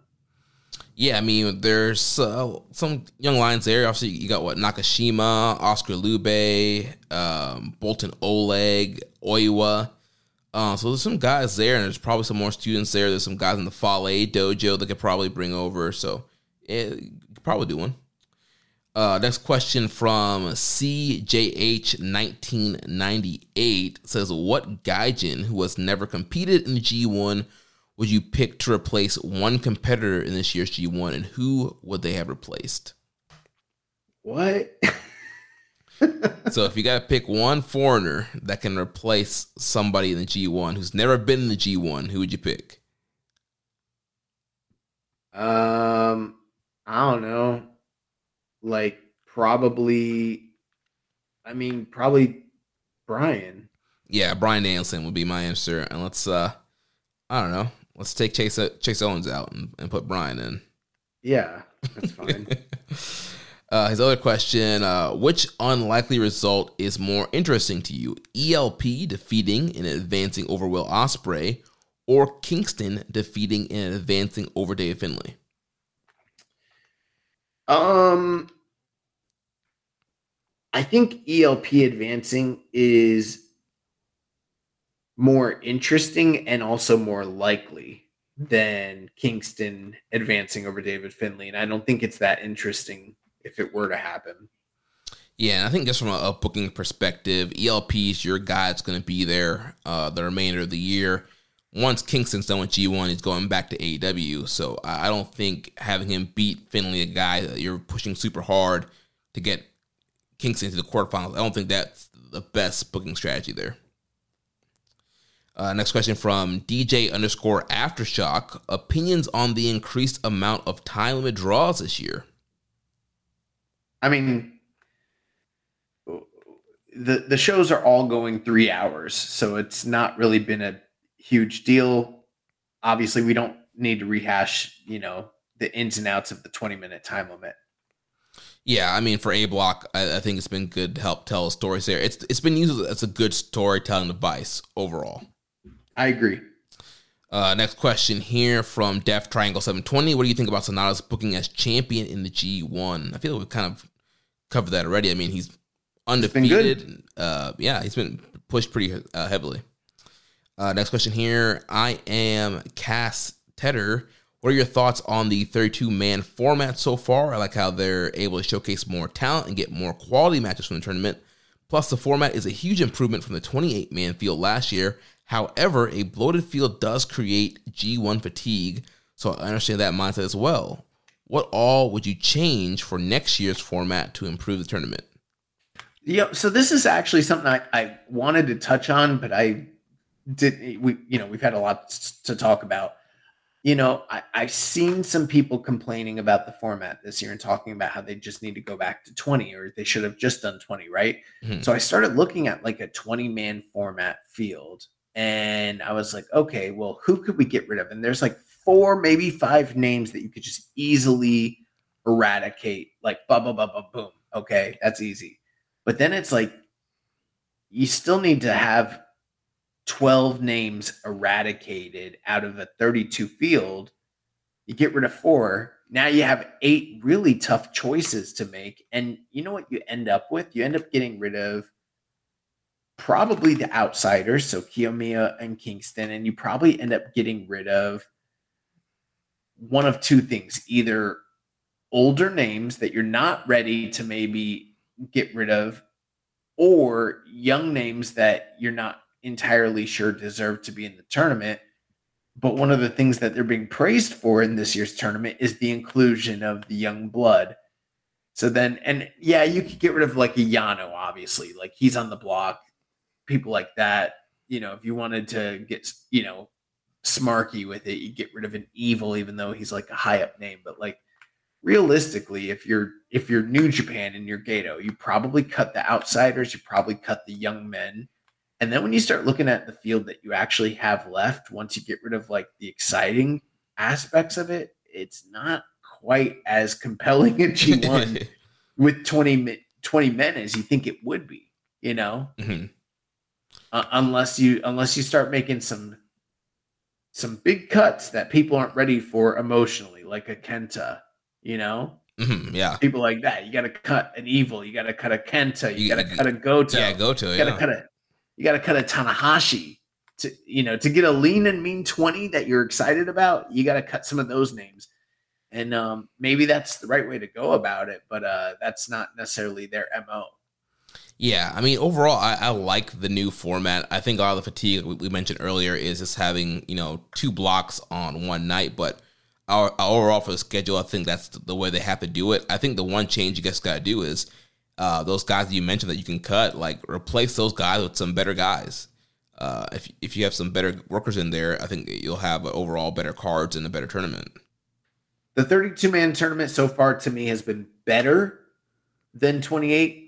But not as good as some of the best 20-man tournaments. But we've had some 20-man tournaments where like the blocks weren't even and it wasn't as consistent as this tournament has been. Yeah. So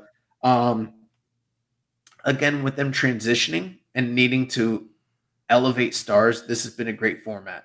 Yeah. Hawaiian Punch BV says, do you think that the vets in D block are bored of wrestling each other? But when they wrestle Haste and Coughlin, they get more excited in putting them over. I don't know, but that's an interesting theory. Yeah, I mean, the wrestling really hasn't come off that way, but maybe. Lazy Binger says, what's your take on having one of the blocks end up in an unbreakable tie?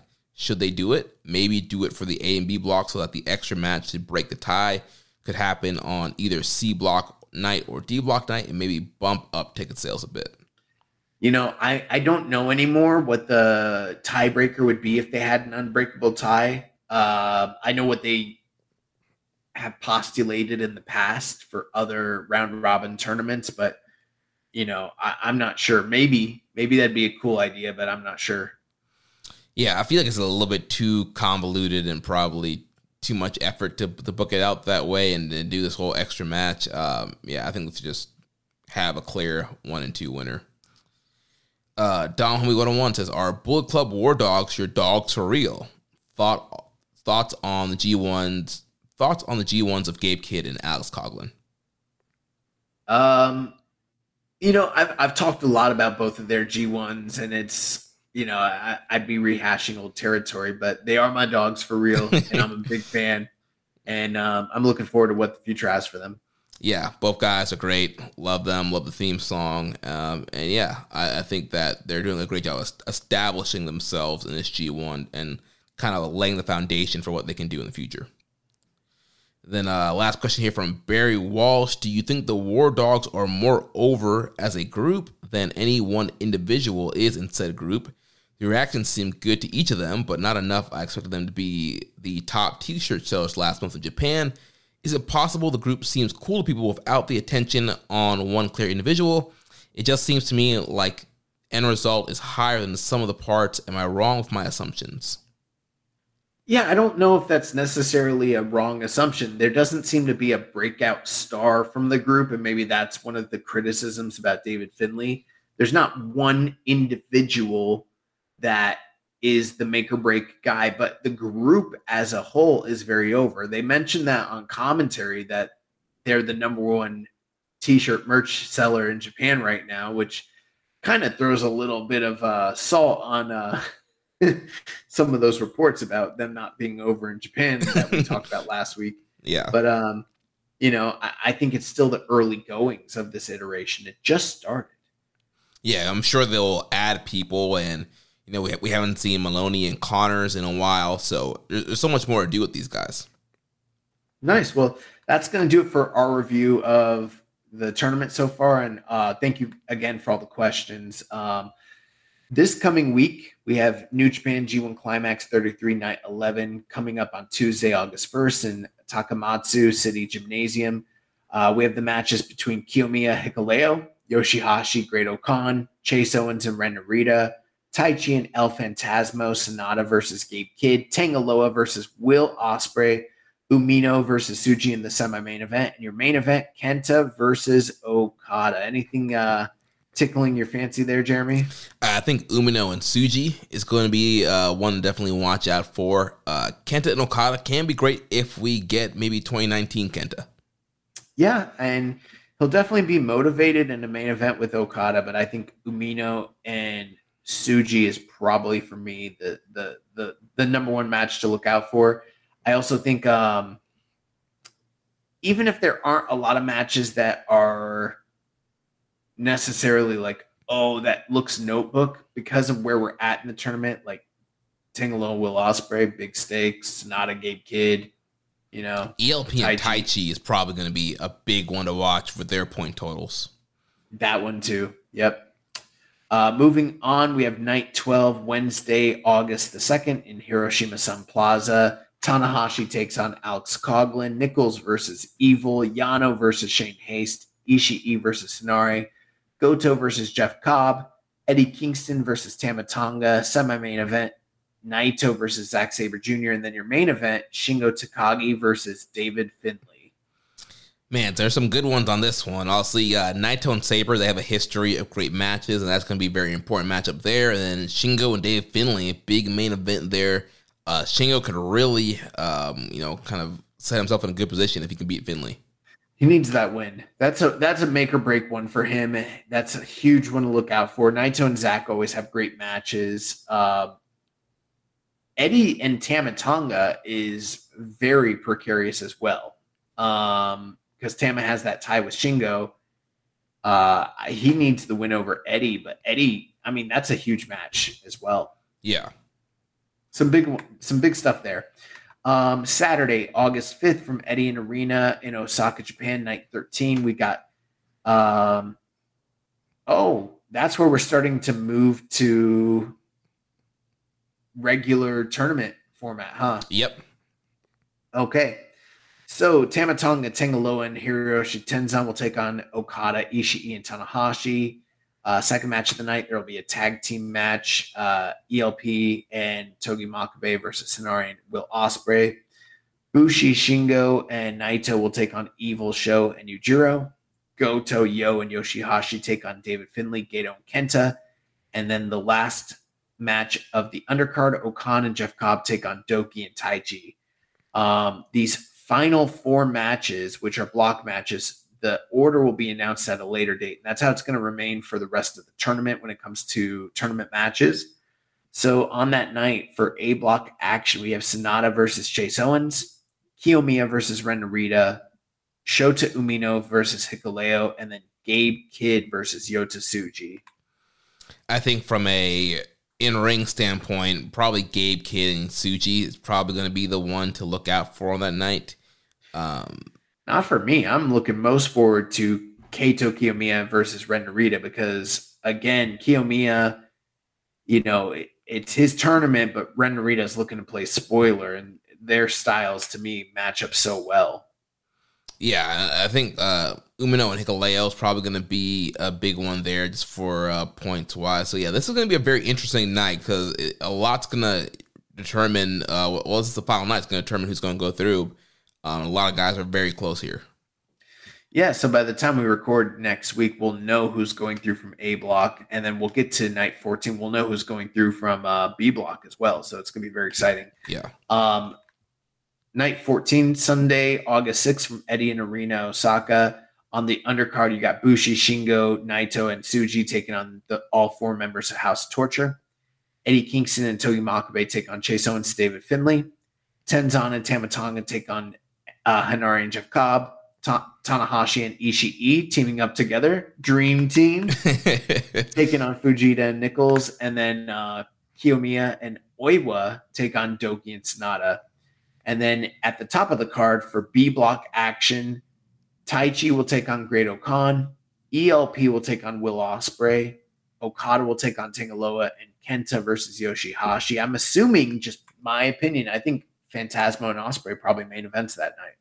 Yeah, that seems to be the most sense. And then, the winner goes through.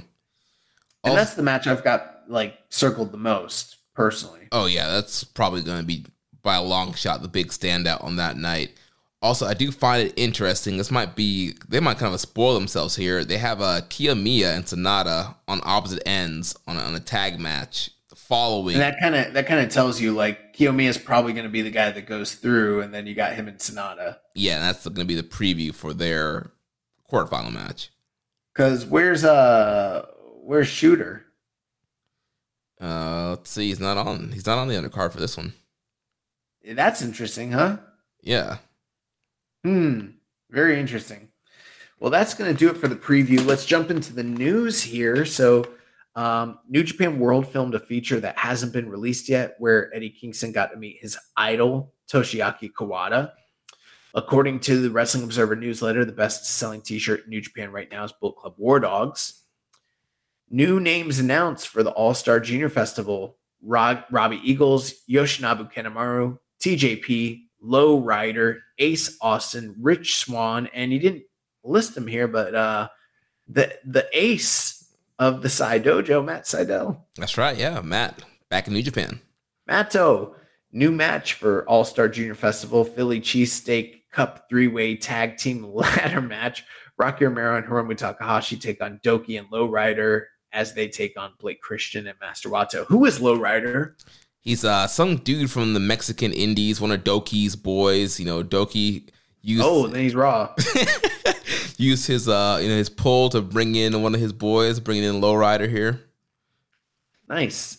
Multiverse United 2, for whom the bell tolls, August 20th.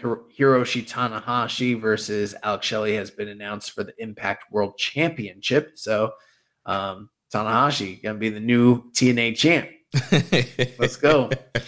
CMLL World Grand Prix Tournament will be taking place on August 18th. The annual tournament features 8 foreign wrestlers and 8 Mexican wrestlers. The foreign team is Balian Aki from India, Francesco Akira from Italy, Adrian Quest from the U.S., and TJP from the Philippines, as well as Rocky Romero from the U.S., Samurai Del Sol from the U.S., Kushida from Japan, and Hiromu Takahashi from Japan.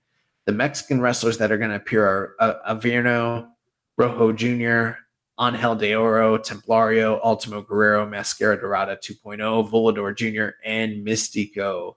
And then the final bit of news here, Hiromu Takahashi will work for Michinoku Pro against Fujita Junior Hayato on October 15th, which is it's pretty awesome. Yeah. So a couple fight questions here, and then we'll go to a recommended match of the week and wrap the show up. So first from Hawaiian Punch BV, did you check out the Geiji Poirier 2? Should Salt Lake City be renamed Head Kick City after Edwards and Gaethje's KOs? So, Jeremy, maybe you can weigh in more on this, because like I was out. All right. I know we're at the end of the show, but like, so I went to Press Box in Tampa, right? Mm-hmm. And have you been there with me before? I don't think so. Okay. Well, it's like a big boxing venue. Like Yeah. they show a lot of, they used to show a lot of WWE pay-per-views back in the day there.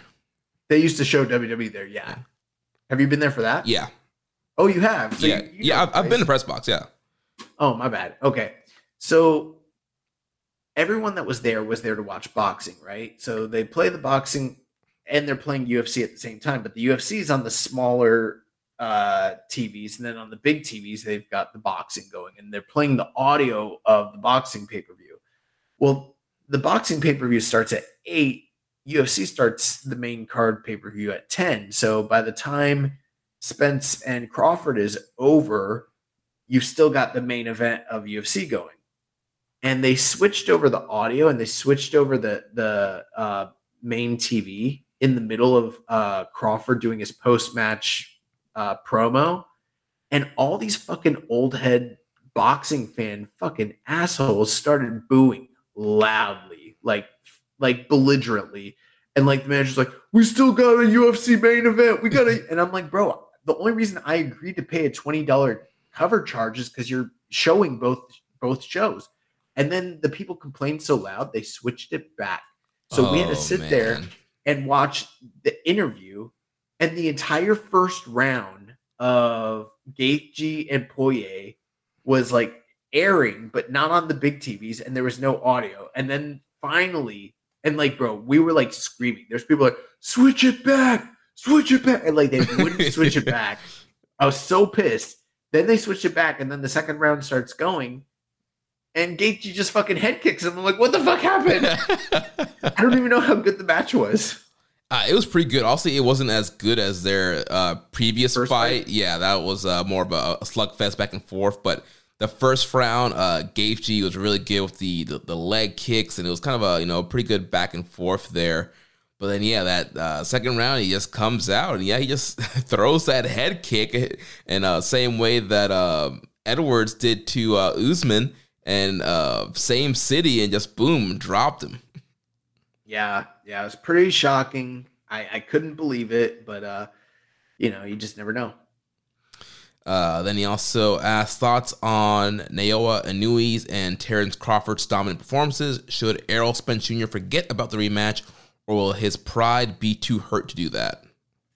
Yo, that's the funny thing about, I'm so shocked. I was so shocked at the Terrence Crawford Errol Spence fight. Like, I did pick Bud to win. I did. But I felt like I was picking him based on like my gut instinct that he had more experience and, he was better with angles, better counter fighter. But I was like not that confident. I was like 1% confident and like 49.9% like not, so it was very very much on the peripheral. And he just fucking dominated Errol Spence. And like, I don't know, man. I'm hearing all sorts of different stuff. Like, I'm hearing people talk about Errol Spence being weight drained. I'm hearing people talk about him having a detached retina and him concealing all these injuries from that car crash that he had a few years ago where he almost died. And, the whole thing where he had to drop out of the Manny Pacquiao fight because of the detached retina, and no one like really said too much about it. I don't know. There's a lot of excuses. But what I do know is Terrence Crawford went out there and fucked this man up bad in a shocking fashion. I mean, he literally like fucked him up bad. He dropped him 3 times.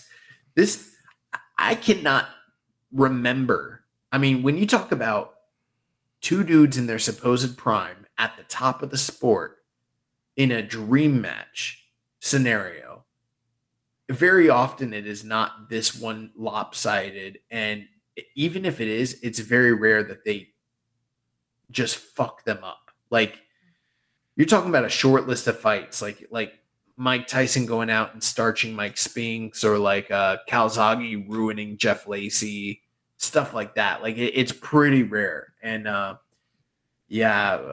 putting all the excuses aside, I think the things that Crawford did that just ruined Errol Spence was, number one, he fought him southpaw the whole time, and Errol Spence doesn't have that much experience against fighting a dominant southpaw.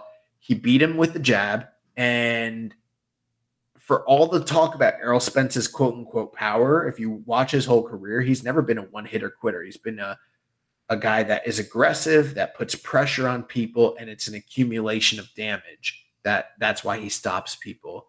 And once his jab got taken away, and once he wasn't able to put any pressure on him, what tools did he have? He didn't have the game plan to adjust on the fly, whereas Terrence Crawford just picked him apart with counter punching, beating him into the jab, and just being the smoother, more composed fighter. It was, I felt, bro, I almost wanted to cry for Errol Spence when it was all said and done. I couldn't believe, I very rarely have I seen a elite fighter decimated this way. Wow.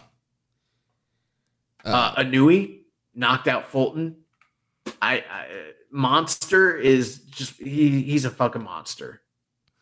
There's some other questions about him from Dom Holy 101. The thoughts on the Monster Inouye versus Stephen Fulton fight. Thoughts on Inouye's speed and pure boxing ability. How far can the Monster go in terms of weight classes? What is the ceiling for Monster Inouye? What went wrong with Stephen Fulton? What's next for Stephen Fulton? I don't want to speak too much about Stephen Fulton, an undefeated fighter who got knocked out in a great, he did his best, but Monster's on a different level. A lot of people didn't think Inouye would be able to take his power up to that weight class, and he clearly did. I don't think his frame can go very much further in terms of weight classes. I mean, I think this is his 4th weight class. There's people wanting to see him go all the way up to, I'm hearing people now saying like he needs to go up to lightweight and fight like Tank and stuff, and that's absurd.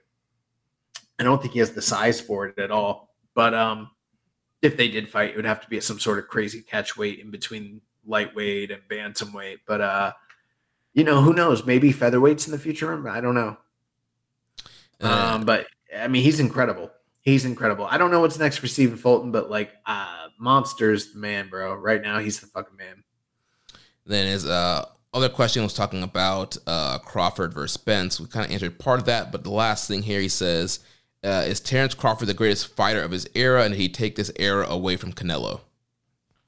No. I mean, bro, like it's hard to.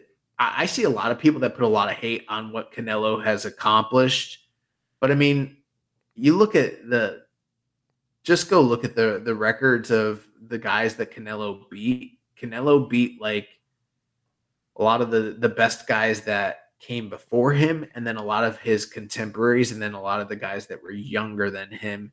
And he did it undersized, rising up in weights. And a lot of if you look at like the last like 10 fighters that he fought, their record is something absurd. It's like 300 and like 6-1 or something like that. I don't know. It's something crazy.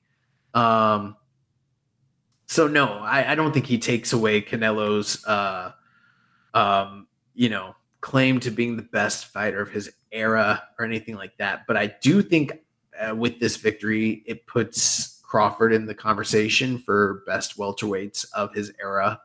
He's clearly the best welterweight that we've seen fighting since Floyd Mayweather. And, it puts to rest the entire argument about him and Errol Spence. And I don't think there's really anything left for Crawford to do at welterweight. And I think junior middleweight is the only thing that makes sense for him moving forward, unless he wants to fight one of these young guns, at the weight class. But I mean, he beat everybody pretty much. Nice. Well, now let's wrap things up with recommended match of the week. So last week I had the recommended match of the week, recommended Tanahashi versus Tenzan from the 2004 G1. I don't know if I've seen this G1 final. I know that I've seen the finish of it, and I know I've heard reviews of it. I feel like maybe I watched it once before. Did you watch it, Jeremy? Yeah.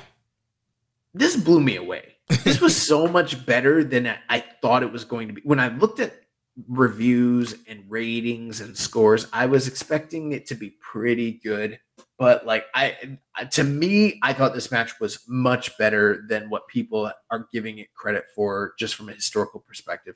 Very little downtime. There's very little like grappling and wrestling at the beginning of it, and there's nothing wrong with that. But like when you talk about work rate, fast-paced, action-packed match, that's what this was. It was boom, boom, boom, boom, boom. They're just going. And it's a story of Tenzan being the dark ace of the company, this bruiser, this unlikely. He doesn't fit into the mold of like your Nagatas and your Inokis and your Mutos and that sort of thing. But he's like one of the most popular guys in the company. But he's like a never style bruiser. And then you got Tanahashi, who's athleticism, agility, and it's a match between speed and agility and experience and rough-necked ruggedness. And Tanahashi puts up a hell of a fight, and he's flying around and he's doing everything that he does. And then Tenzan is brutalizing him with headbutts and chops, and they're just going back and forth, and it is just boom, boom, boom, boom, boom. Like it's not from a modern standard what you would expect from a G1 Climax final match, but the ending of the match is very, very dramatic in what you'd expect from a G1 Climax. Like these guys start hitting all their big, like they go for a sprint, and then once the sprint is over, they just start throwing all their bombs at one another. And Tanahashi, at the time, like his two big moves were the big German suplex and the dragon sleeper, and he's using those to try and put Tenzan away. Tenzan hits him with tombstone driver. He hits him with the moonsault. Tanahashi kicks out of all that. Tenzan's kicking out of all of Tanahashi's big stuff. They're countering everything that one another does to each other. It's just going back and forth. There's so many times where the match feels like it's ending and they keep kicking out of each other's stuff, and the crowd is just becoming roarious. And then finally at the very end, after several Tenzan tomb drivers and a moonsault, he finally puts Tanahashi in the Anaconda Vice. And Tanahashi had already countered several other Anaconda Vices, and he keeps standing up, and then Tenzan's slamming him back to the mat like a GTO. And then he gets back up and he slams him with another GTO. And I'm like, oh my God, I just want Tanahashi to get out so bad. And then finally he's not able to, and he has to tap out. And it's like, and the crowd goes crazy. Like, I love this match. Like, I don't know. Like, I'm probably higher than other people. I'm like 4.5. I think this match is incredible. Yeah, it's a great match. Yeah, I think a lot of people are very low on it. And I don't know if that's like going back and watching like Tenzan. People have a kind of idea of Tenzan in their head. But yeah, overall, that was a really great final. And, that was like what, Tanahashi's like what, third or fourth, maybe G1. Maybe. So good stuff from early Ace. So yeah, that was a really fun matchup there. If you haven't seen it, I highly recommend it. Then for the excursion match, you recommended Rocky Romero, our good friend, against Volador Jr. from the CMLL Fantastica Mania show from June 30th. And this was also a great match. If you love moves, if you love flips, if you love dive, this is the match for you. Volador started this thing off hot. He had a big suicide dive when Rocky was still making his entrance to the ring. So from there, they're starting out and just back and forth, Hurricane Ranas, big moves, big dives. Volador's that big over the top tope con hilo. So really a lot of good back and forth there. Then about 14 minutes in the match, Rocky does a Rana to Volador into the pole, but then Volador counters back, throws Rocky's shoulder into the pole. At this point, the crowd is they're doing the wave. I don't know if it's a normal thing they do in the CMLL, but the crowd was doing the wave, but they were definitely into the match. So from there, you had a lot of great back and forth striking. Then they were back outside, and Volador hits this big superplex to Rocky onto the floor. And I know you've mentioned how much it sucks to land on the floor even when there's padding. And so that CMLL floor looks very thinly padded, and they took this big superplex spot off the guardrail to the outside. And that, I know Rocky was probably feeling that the next day.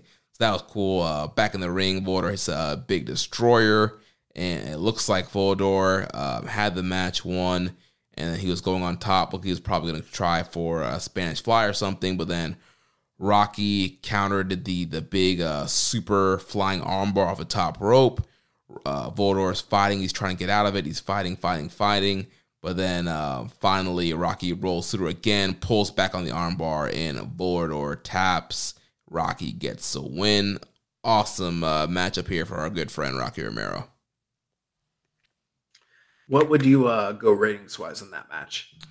I'd probably go 4 1/4, 4.5. I don't know, somewhere in the middle. 4.33. Okay, so pretty high on that one. Yeah, Nice. I think the first match they had was probably better, but this was great too. Okay, good to know. Well, this week I have the recommended match of the week, and I am going with a little bit of a deep cut. This is from day 5 of the 1993 G1 Climax. It is currently the highest rated match on Cage Match for New Japan in 1993. Jeremy, what kind of rating do you think we're looking at from a match from 1993 on Cage Match? Maybe 4.5. No, from a Cage Match rating. I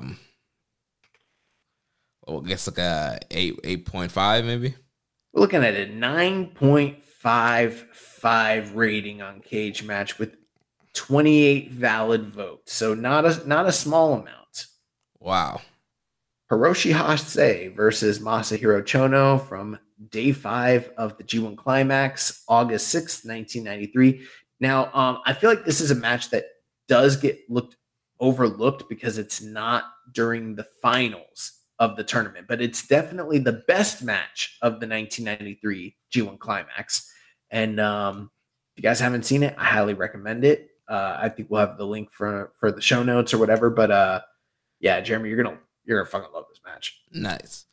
Then for the excursion match of the week, we're going to go to Impact Slammiversary from July 15th of this year. Ultimate X match, Jonathan Gresham versus Kushida versus Speedball Mike Bailey versus Jake Something versus Alan Angels versus Kevin Knight.